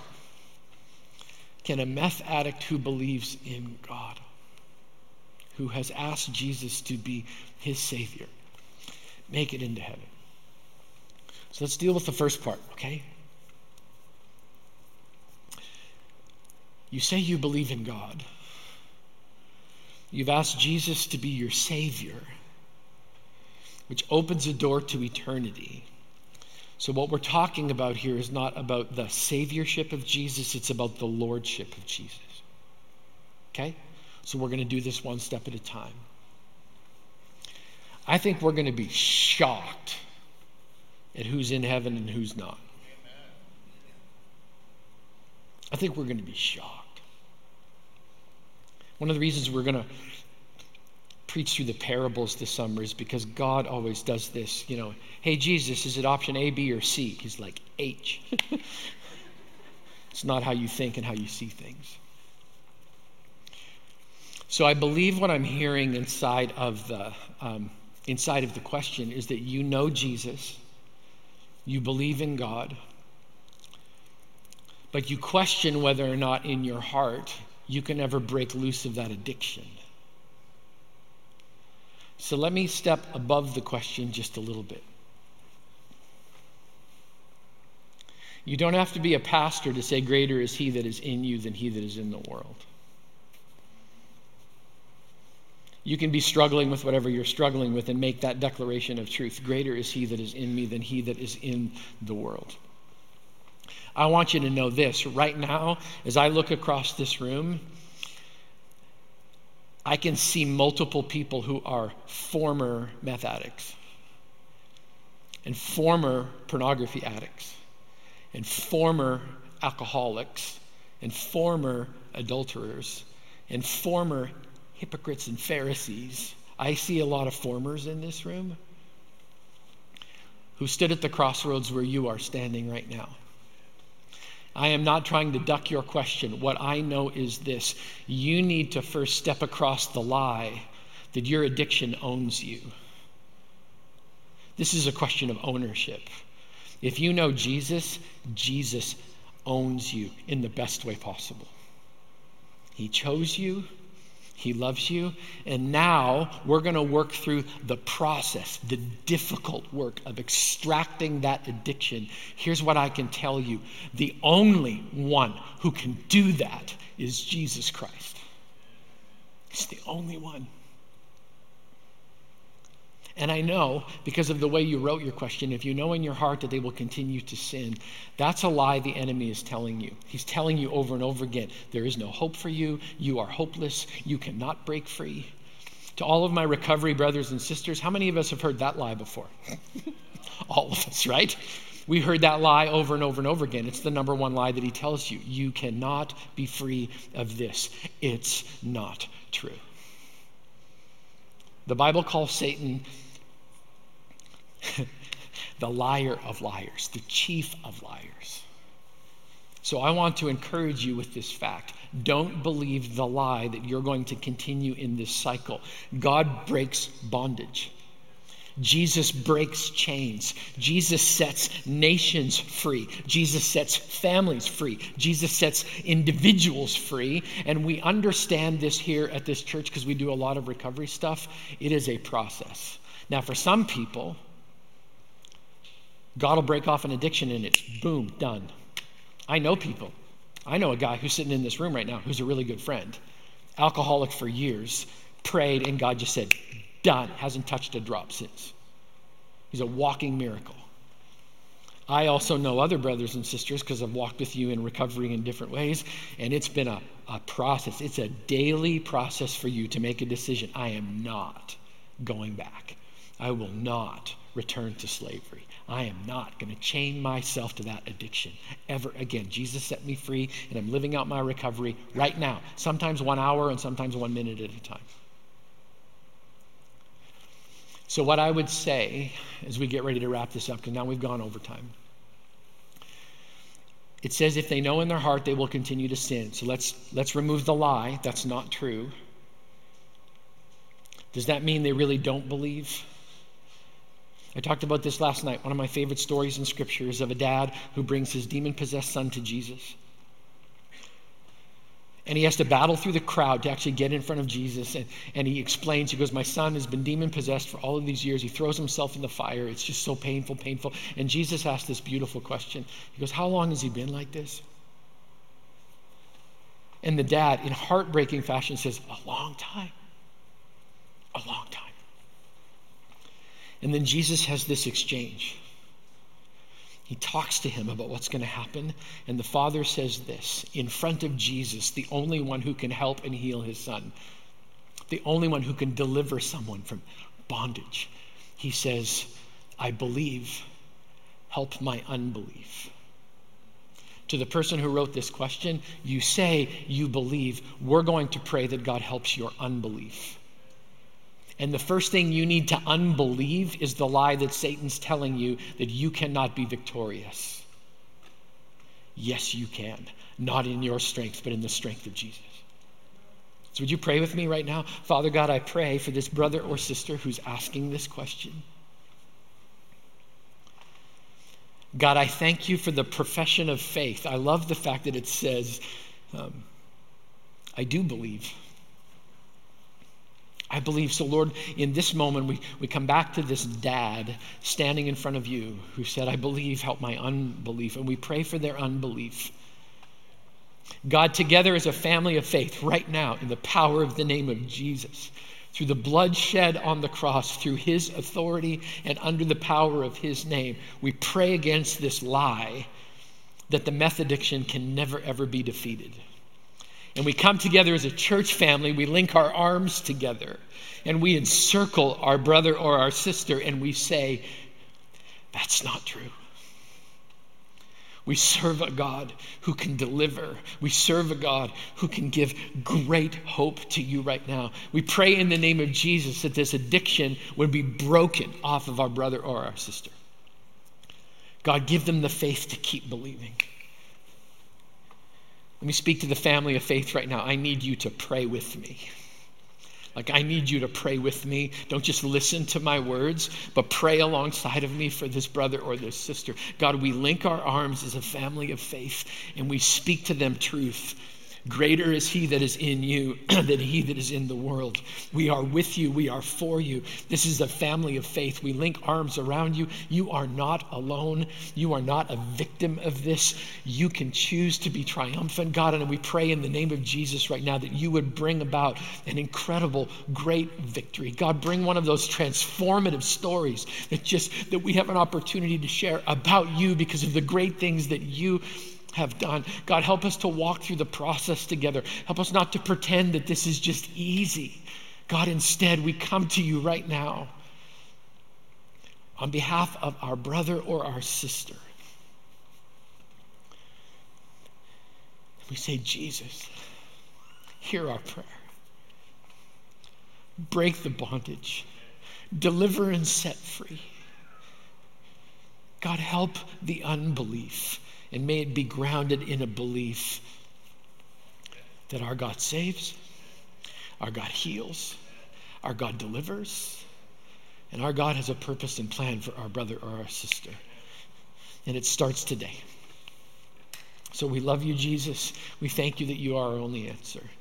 In Jesus' name we pray. Amen. Hey, good morning, everybody. Almost afternoon. No response at all. Let's try that again. Good morning, everybody. Hi. Great. Welcome to everybody online. We're glad that you're here. Why don't you grab a seat here in the room? If I haven't met you before, my name is Grant. Been the lead teaching pastor here for a long time, and it's great to be able to be with you today. If you don't know what we're doing, every once in a while we do something different. We kind of throw caution to the wind, and we just take a different approach to church. We have a conviction here, and they're already gone, but you can hear them backstage because I forgot. Can we thank Mike and the team for driving all the way up from Portland? So good to be able to have good friends back on the stage again. So we throw caution to the wind, and basically what we do is this. We believe that Christianity is actually supposed to be a dialogue, not just a monologue. So it's not just about me talking to you for 30 minutes a week and then thinking that everybody's going to, call it good and we all go home and change our lives radically for the good, even though that's the hope every single time. That's why we pray and talk about Jesus. But to actually have an opportunity where we can actually share in a dialogue, where you get to text in live questions. I do my best to field them. The question always comes up every time we do one of these. So do you really not know the questions? Yes, I have no idea what's going to be on that screen in the next couple of minutes. So then how do you prep? You read your whole Bible and you pray. That's what you do as best you can. And you trust the Holy Spirit to speak in and through. So that's what we're going to do this morning. So let me throw the number up on the screen. The number is 360-399-6360. It's going to appear. There it is. And I get this wrong every time. There it is right there because everything's backwards. Okay, so that's the number you're going to text a question to. You can do it live right in this second. And there's not a question that we will duck or weave. I did get asked the question last night. You said, you call it Ask Me Anything. Can we really ask you anything? And the answer is yes, you can ask us anything, but we do know this. There's always times when people will ask such a specific question to their particular issue that it's not responsible to answer it in a larger group. And what we do then is we try to respond to that person pastorally and say, hey, we think your question actually matters, so we'd like for you to contact us. Let's have a dialogue in that way. As we get ready to start this, I'm going to put some parameters around it so that you understand. First of all, if we don't get to your question, it doesn't mean it doesn't matter. Okay? It doesn't mean it doesn't matter. It just means you're going to have to find another place to get it answered because we can't get through all of them. We get this stack of questions that comes in. So we want to encourage you to be a part of biblical community, whether it's a rooted group or a small group. Find a place to get your question answered because if God put the question in your heart, it deserves to be answered, and we'd love to be able to be a part of that as much as we can. I also put this parameter around it as we start, which is this. I'm a pastor. I'm not a psychologist. I'm not a politician. I'm not a scientist. I'm not a sociologist. I'm a pastor. So I'm going to answer all of these as much as I can in like 2 to 3 minutes apiece with a pastoral type of answer. I want to shepherd people well. The motto that I walk into these weekends with is do no harm. Because I am keenly aware of the fact the Bible describes your tongue as a restless evil filled with poison. That's scary when you think about it. So we're going to try and do no harm today, but we're also going to try and be honest and forthright and speak truthfully into a dialogue with each and every one. So to everybody who's watching online, you can text in. We would love for you to do that. To anyone that's in the room, love to text something in. That would be fantastic. And if there's no questions, we all get to go home early. Amen. All right? Don't think that's going to be the case. All right? So let's take a moment and pray, and then we'll dive into the first question. Lord Jesus, would you come right now? Holy Spirit, come and resonate inside of our hearts. Lord, people that have a question that think, I could never ask this, I pray that you would move them with courage right now to ask the question. And God, as my old pastor used to always pray, God, hide your servant behind the cross, and may his words be yours today. Pray these things in Jesus' name. Amen. All right, here we go. Let's fly without a net and see what's coming. Why does the Old Testament God seem different than the New Testament God? Well, that's a great question. So let's come back to the initial part of it, which is the Bible says that God is the same yesterday, today, and forever, which means that his character is unchanging, that he is omnipresent, omniscient, and omnipotent. It was that. That means all-powerful, all-knowing, and all-present, that he was all of that before, and he still is today. But there are differences. There are differences. Now, it doesn't mean his character is different. It just means he presents himself differently, and he has a different understanding, or he has a different way of presenting himself to people that is different in the Old Testament and the New Testament. But it's important for us to lock into the fact, same God, all the way through, triune, 1 and 3, 3 and 1. Good luck trying to figure that out because it's a mystery. The Bible says that's actually a mystery of God the Father, God the Son, and God the Holy Spirit. But in the Old Testament, God is dealing with a specific group of people leading towards Jesus. Everything in the Old Testament points towards Jesus.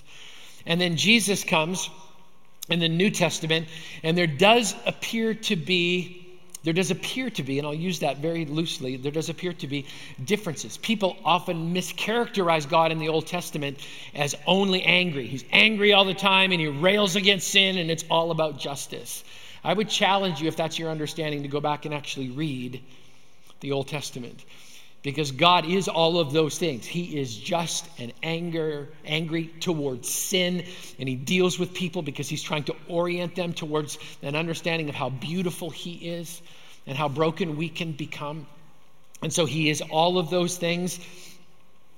But there's also a gracious response. I mean, if you just read the history of Israel, and how many times they messed it up and did exactly the opposite of what God told them to do. And God's response was, but if you come back to me, I will. But if you come back to me, I will. So all of those themes are there in the Old Testament, but they also carry over into the New Testament. There are moments in the New Testament, and some people are like, oh man, I just love the Jesus part of this because he's so gracious and he's so kind. I'll tell you what, there were moments when Jesus was just and angry, righteous anger, and he directed those things in the direction that they needed to go in order to bring about the holiness and righteousness inside of all of them. So it may appear that they're different, but if you look consistently across the entire narrative of Scripture, you're going to find that they are one God in the same, who does both grace and truth at exactly the same time, in the perfect way that it's supposed to be done. And we have an opportunity to align ourselves with that God, Father, Son, and Holy Spirit today. And that's our hope and prayer every day, is that we always follow Jesus in all of those things. Okay? So it may appear they seem different, but actually they're very much the same. And I would love for you to walk through that because you're going to learn a ton about how they actually go together like this. God is not inconsistent. Okay? All right, let's go to the next one. There are times in the Bible when Jesus got angry. Oh, here we go. Like when he drove the merchants and money changers out of the temple courts. If Jesus was sinless, why is it sin when we get angry, but not when Jesus got angry? That's a great question. I love that question. All right, that's cool. So, and I love how God prepares us in this, because I've actually been doing some devotional reading. I was reading in the book of Mark the other day. And it's about this story. And I've actually had the privilege of being in Jerusalem and walking up those steps to where the temple was. I mean, it's an incredible experience.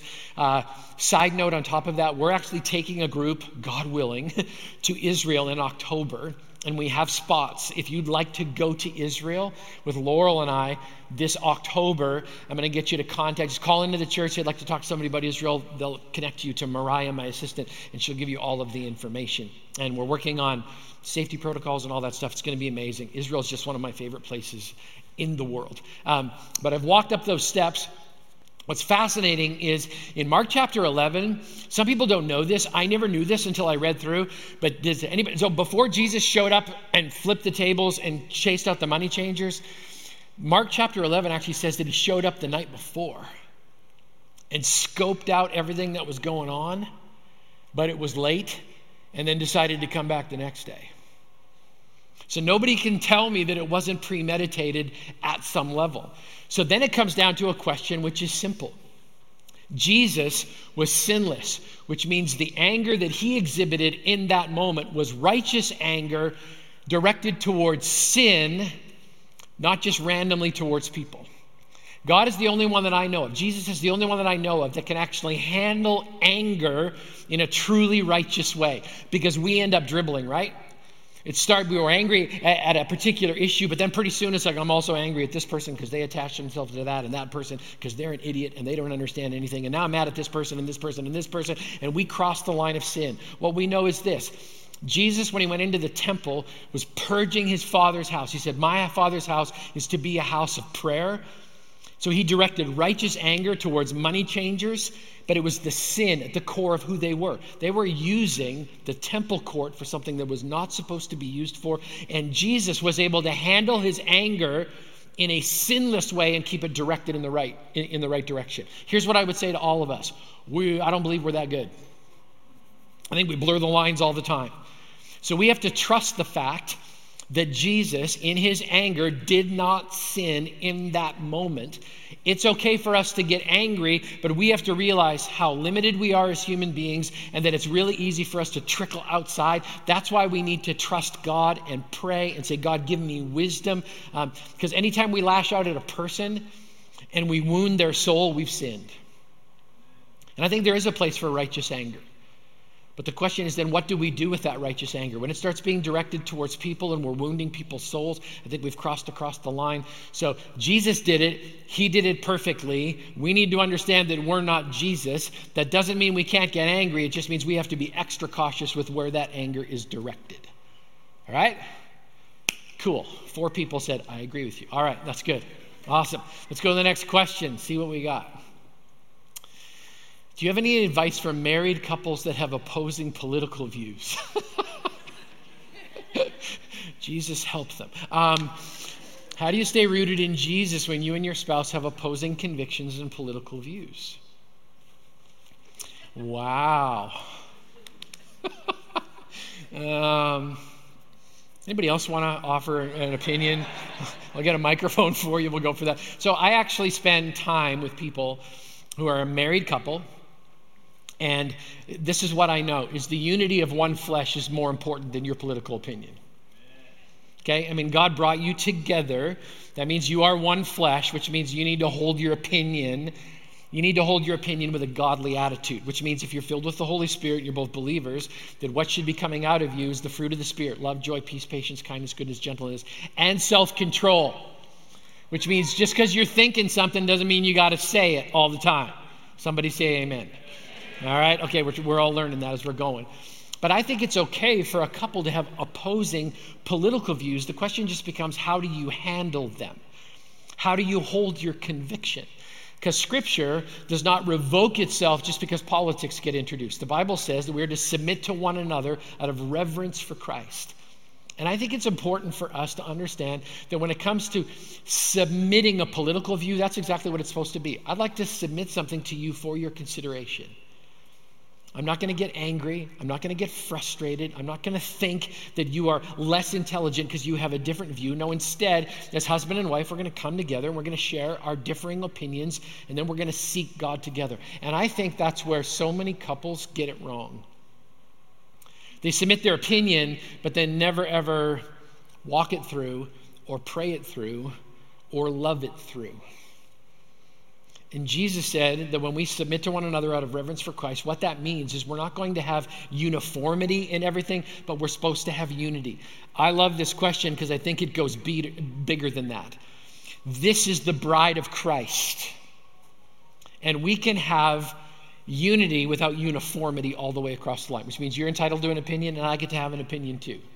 But how we wield and handle those opinions is a direct reflection of how we love Jesus, follow Jesus, submit to Jesus, and for the love of God are supposed to try and act like Jesus in every opportunity. So staying rooted in Jesus means exactly that. You pray, you have deep conversations with deep questions according to how God would have you just line up with his particular area. I think one of the things that we miss in this whole thing is saying, I've got a political conviction. Here's my question. Did you get it from the world or did you get it from the Word? Because I know a lot of believers right now who have a lot of political opinions, and I'll tell you where you got it from. You got it from YouTube, let's be honest. My question is this: when was the last time you consulted God's opinion about these issues? Where have you sought his heart? And are you actually, are you rooted in your own opinion? Because I'll tell you what, my roots can go really deep into my own opinion. Is that where my roots are? Or are my roots in what the Word of God says, whether or not I struggle with it or don't struggle with it? So to the husband and the wife, I would say this. Submitting to each other is incredibly important. Being gracious to other is incredibly important. Being actually rooted in Christ's opinion is really, really important. And actually being able to have an honorable dialogue with each other so that you have unity while understanding you may not have uniformity. I think those things are important. Because once again, going full circle, you are one flesh. That's how God created you now that you are married to each other. So you need to honor each other in the conversation. Okay? All right. Let's roll to the next one. I've been in some religious debates with a few of my Muslim friends. They've questioned why we have so many versions of the Bible, and I have no idea why. Oh, that's great. Fantastic. So, I love the New International Version 1984. That's my preferred study Bible. That's what I love. But I also have a copy of the English Standard Version. I have a copy of the New American Standard Version. I have a copy of the New Living Translation. I have multiple. I actually have a shelf full of Bibles, not because I'm a Bible hoarder, but because each one of them has an interesting way of expressing the eternal Word of God. The key is this. This is the eternal Word of God. Why there are different translations is based on the age of manuscripts. Okay? And we could get into a whole thing about textual criticism, interpretation, homiletics, hermeneutics. I mean, we could get into all different kinds of things. I'm going to keep this as short as I possibly can. Each one of the translations is done through a different type of a mindset. So the New American Standard Version was translated word for word. That's why when you read it, it can be a little clunky. The English is a little like, why did they say that? The New International Version was translated phrase by phrase. And so they would look at a phrase, like we talk in sentences, they would look at an entire phrase and make sure that it lined up with the Greek, the Hebrew, or the Aramaic. Bottom line is they are not different translations. They're simply going back to a different set of manuscripts and attaching themselves. The key to this in your Bible is this. What are the oldest manuscripts that were available and the most reliable manuscripts that were available? And so I encourage people, if they're looking for one of these, a good one that's attached to really, really good translation principles, because here's what we believe. We believe, and it actually says this in our doctrinal statement, we believe in the inerrant, infallible Word of God as translated in the ancient languages or in the ancient writings. Okay? To be truthful, English struggles to keep up with Greek, Hebrew, and Aramaic. It just does. So that's why it's my job to study like crazy every week so that I'm representing the Word as honestly and openly as I possibly can. So the truth is, there aren't many versions of the Bible. There's different translations of the Bible, and it's reliant on us to make sure we do the right research and make sure we do the right work. And I would encourage you to be thinking along the line. So here would be my recommended list. I get this question all the time. I love the NIV 1984. I'm not crazy about the new translation. I love my NLT, my New Living Translation, because it was actually translated to be read out loud. And I think the English part of it is just really, really good. It just helps my brain get working. My New American Standard for biblical accuracy is fantastic. And my English Standard Version, my ESV at the same time, incredibly well done. The scholarship is just fantastic in it. If you grab one of those four, you're not going to go wrong when it comes to referring back to the original languages. So also on top of that, I love the fact that you're talking with your Muslim friends. I love the fact that you do that, and I want to encourage you to continue to do that. I think it's incredibly important to have honest, open dialogue. I'm not sure debating is going to be all that helpful, because what I do know is this. The Jesus that they see inside of you is so unbelievably powerful in building that relationship over the long haul.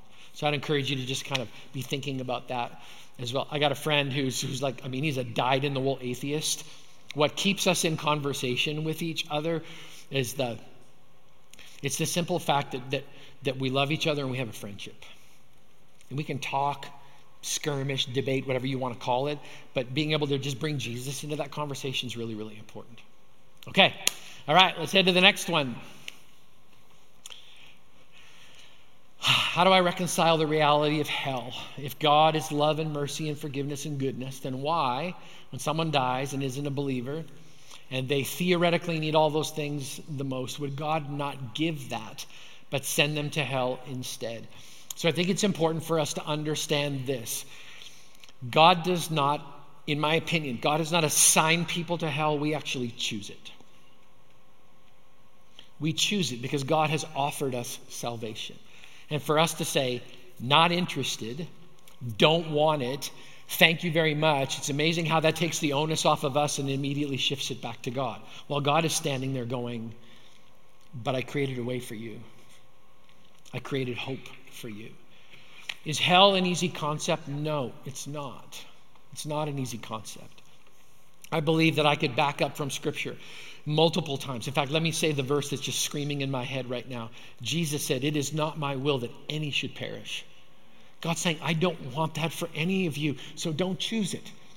Don't choose to be separated from me when I'm inviting you into a relationship. I mean, that's why Jesus came, to express his love. And if you look at the question, it says, God is love, God is mercy, God is forgiveness, and God is goodness. How do we know those things? Because Jesus came so that we didn't have to choose the reality of hell. Instead, we could choose the reality of heaven, eternity, walking alongside of God. So do we theoretically need all of those things from God in order to receive that salvation? Yes. And isn't it gracious of God to offer that to us? Isn't it beautiful that God doesn't give us the very thing we deserve, which is actually judgment? Now, I know that's offensive because we all like to think we're really, really good people. Unfortunately, the Bible says there's no one righteous, not even one of us. So that means we need a relationship with God in order to be restored to God the Father. And so my encouragement every time I get asked this question of hell is this: hell is a reality. It's real. God gave you an opportunity to choose a glorious alternative and to walk with him every step of the way until you stumble across the finish line of heaven and you hear these beautiful words: well done, good and faithful servant.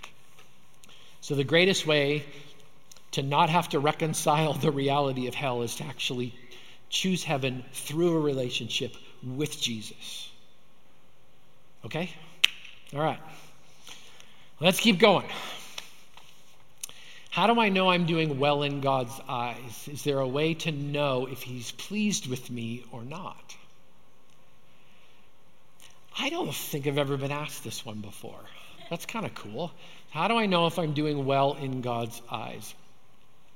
I think there is something beautiful about understanding that you don't need to strive in order to get God's approval.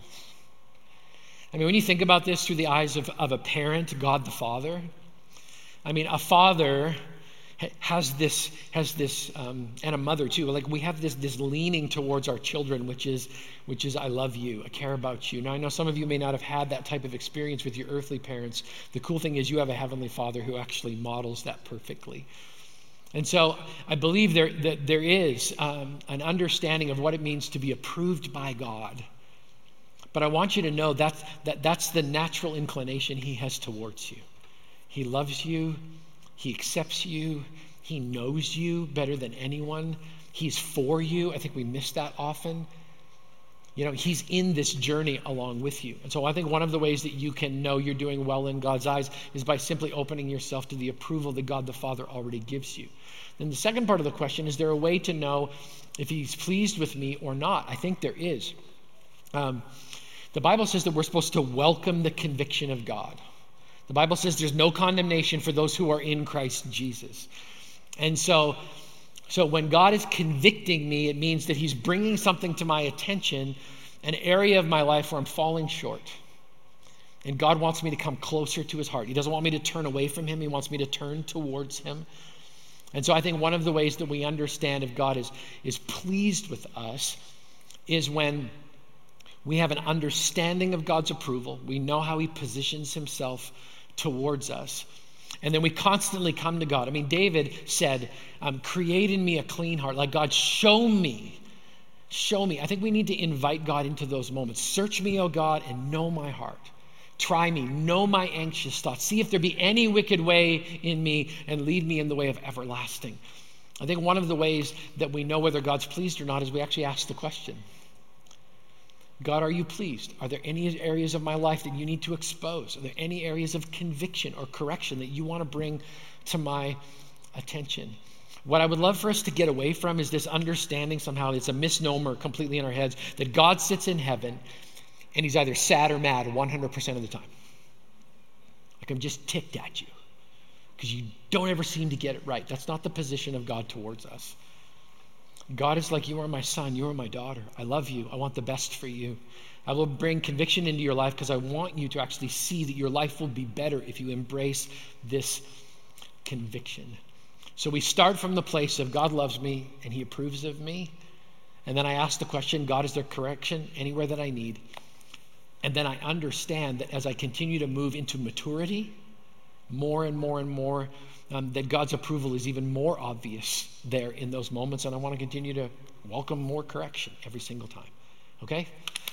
I think we covered that one. That's an interesting question. I'd love to pray about that for a week and then maybe come back and take another round at it. But that's a great one. Okay, all right, let's go to the next one. I'm a relatively new Christian. I've been reading through the Bible, and I believe that through faith I am saved in Jesus. Fantastic. But also through faith, I can be transformed by God. Awesome, okay.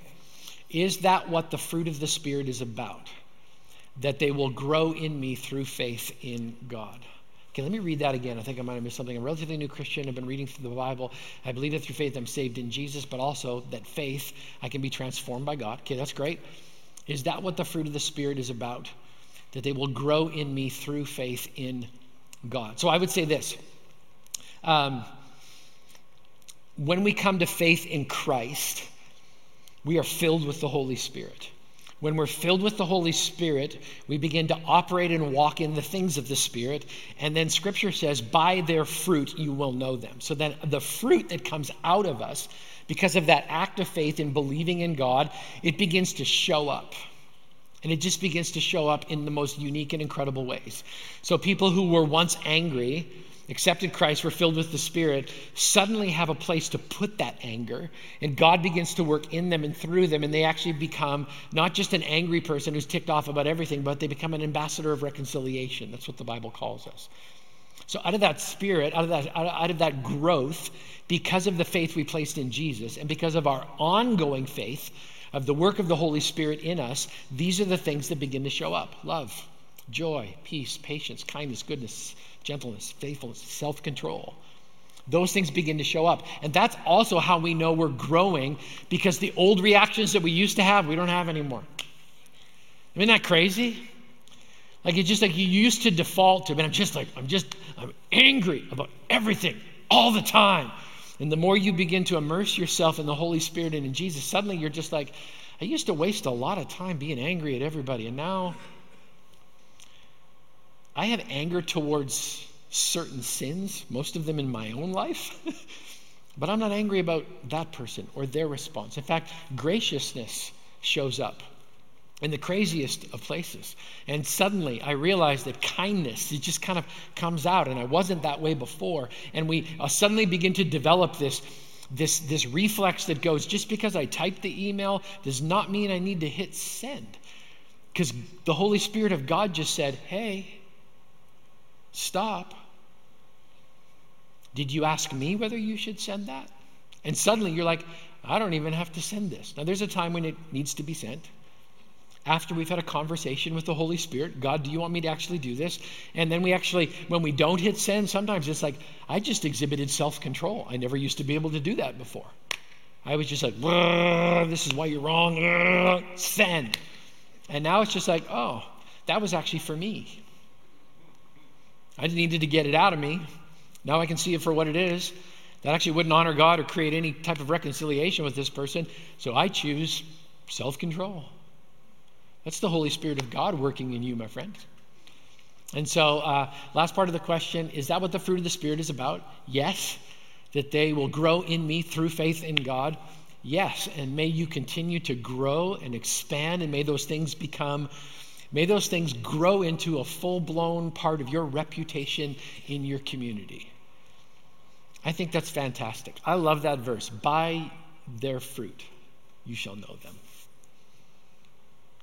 That means what is hanging off of your branches is a testimony either towards honoring God or not honoring God. Let's choose to honor God with our responses. Okay? All right, next one. How do you reconcile the historical patriarchal view, here we go, of Scripture with women leadership in the church? Yes, absolutely. So there is a historical patriarchal view, Old Testament, and I also believe that there are incredible provisions within the New Testament scriptures. And I think there's some in the Old Testament too that would lead us to a view where we can appreciate love and have women leading inside of the church, which I think is fantastic. So Old Testament, Deborah was a judge, highest form of leadership in the nation of Israel. And she operated in the gifting of what God gave her and led the nation. Incredible. That's fantastic. New Testament, we could look to Phoebe, a number of different examples. And I think you have to make a decision as to how you're going to reconcile this. The Bible says in the New Testament, there's neither male nor female, bond nor free. I mean, it lists those things out in there. And so we have to make a decision. So just so you know, so we're clear, we have women pastors who have full authority in this church to use the leadership gifts that God has placed inside of them. And I'm honored to serve alongside of my sisters. They bring out something in me that is important because I love that. I believe that God has placed leadership giftings. I see it every day. Leadership giftings in my wife, my daughter, and my daughter-in-law. I see them as they exhibit leadership, and I think God planned it that way, and I think it's fantastic. Here was an incredible moment for me. The Bible talks about Philip's 4 daughters. And I actually grew up in a highly conservative background where women in leadership was not embraced. And then I ran into this biblical passage that just made me go, oh, wow, look at that. Philip the evangelist had 4 daughters. Most of your Bibles will translate it said that he had 4 daughters that prophesied. That was when there was no Bible yet. Prophecy was the highest form of revelation and teaching in the New Testament church. And Philip the evangelist has 4 girls who are bringing the word of God down to the New Testament church. At some point, you've got to make your own decision about where you land on egalitarianism versus complementarianism. I can tell you where we've landed. I love my fellow sister pastors. I love what they bring to the table. I love the female leadership that is exhibited on a daily basis inside of my own home. And that's where we have decided to align ourselves. And we can have all kinds of theological conversations about this.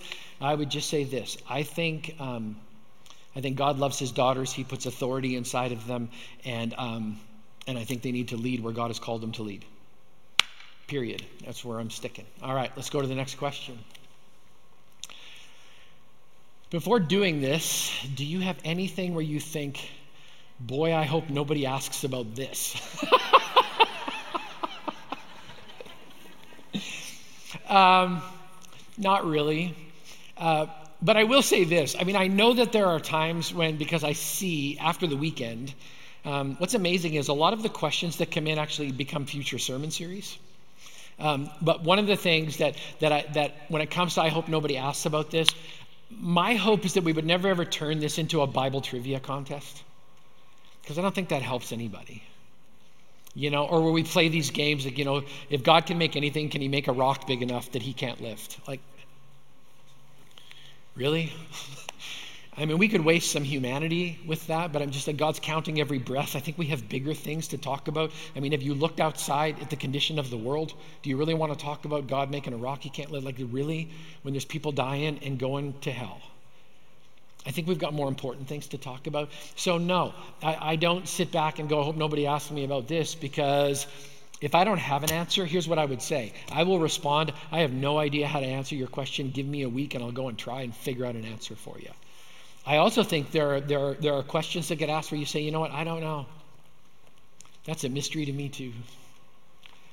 The mystery of the fact that God would offer grace to his people is something I still can't wrap my head and heart around. It just amazes me every time I think about it. So the answer is no. Nope. Let's ask it. I think it's good. I think we got time for like one more. Let's throw one more out there. How do you keep from losing hope in God through years of hard trials? Oh, I love that one. That's tough.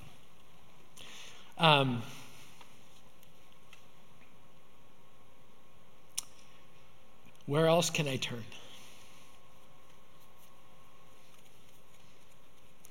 I could turn towards secular humanism and put myself in the middle of the universe. That actually, that has no explanation for pain whatsoever. Zip. It's hopeless. We could turn towards biomedical psychology. There's not enough answers there either.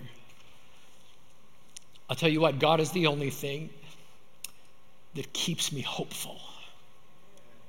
He's the only one that's ever provided the kind of answers that bring hope into hopeless situations. Have there been hard trials over the years? Yes. Many of them of my own creation. Anybody else with me on that one? I've created some tough things because of my own disobedience. And yet at the same time, God is the only one who brings hope. I believe it's Hebrews 6:19, that God is hope, and he's the anchor for our soul. I love that. In times of storms, when the winds are whipping and the cultural stuff is just stirred up and it's getting crazier and crazier and crazier, the truth of God is what anchors us to a rock that will not move. Great is his faithfulness. On Christ the solid rock I stand, all other ground is sinking sand. So God is actually what keeps me from losing hope. He's the one that comes alongside and says, trust me, follow me. I will be faithful. I do not break my promises. And I'm working a plan right now that you may not fully understand. But I promise that I work all things together for the good of those who love him and are called according to his purpose. That's good Bible right there. So we hold on to that hope in God. I don't know how people live in this world right now without Jesus. I don't know how they do it. It's so hopeless. It's so broken. It's so fractured. Here's the good news. The church that's sitting in front of me and watching on the camera right now, we are not plan B, we are plan A. And God has called us to be ambassadors of hope, and my hope and prayer is that you will carry that mantle, that calling, and that authority this week to a world that desperately needs it. Okay, would you pray with me? Let's wrap up. God, thank you for questions and for a family that loves to ask. God, I thank you that we can come to you, Lord, when my answers are so shallow and lack the needed understanding and context. I thank you that we have access to a God who loves to answer the questions of his children.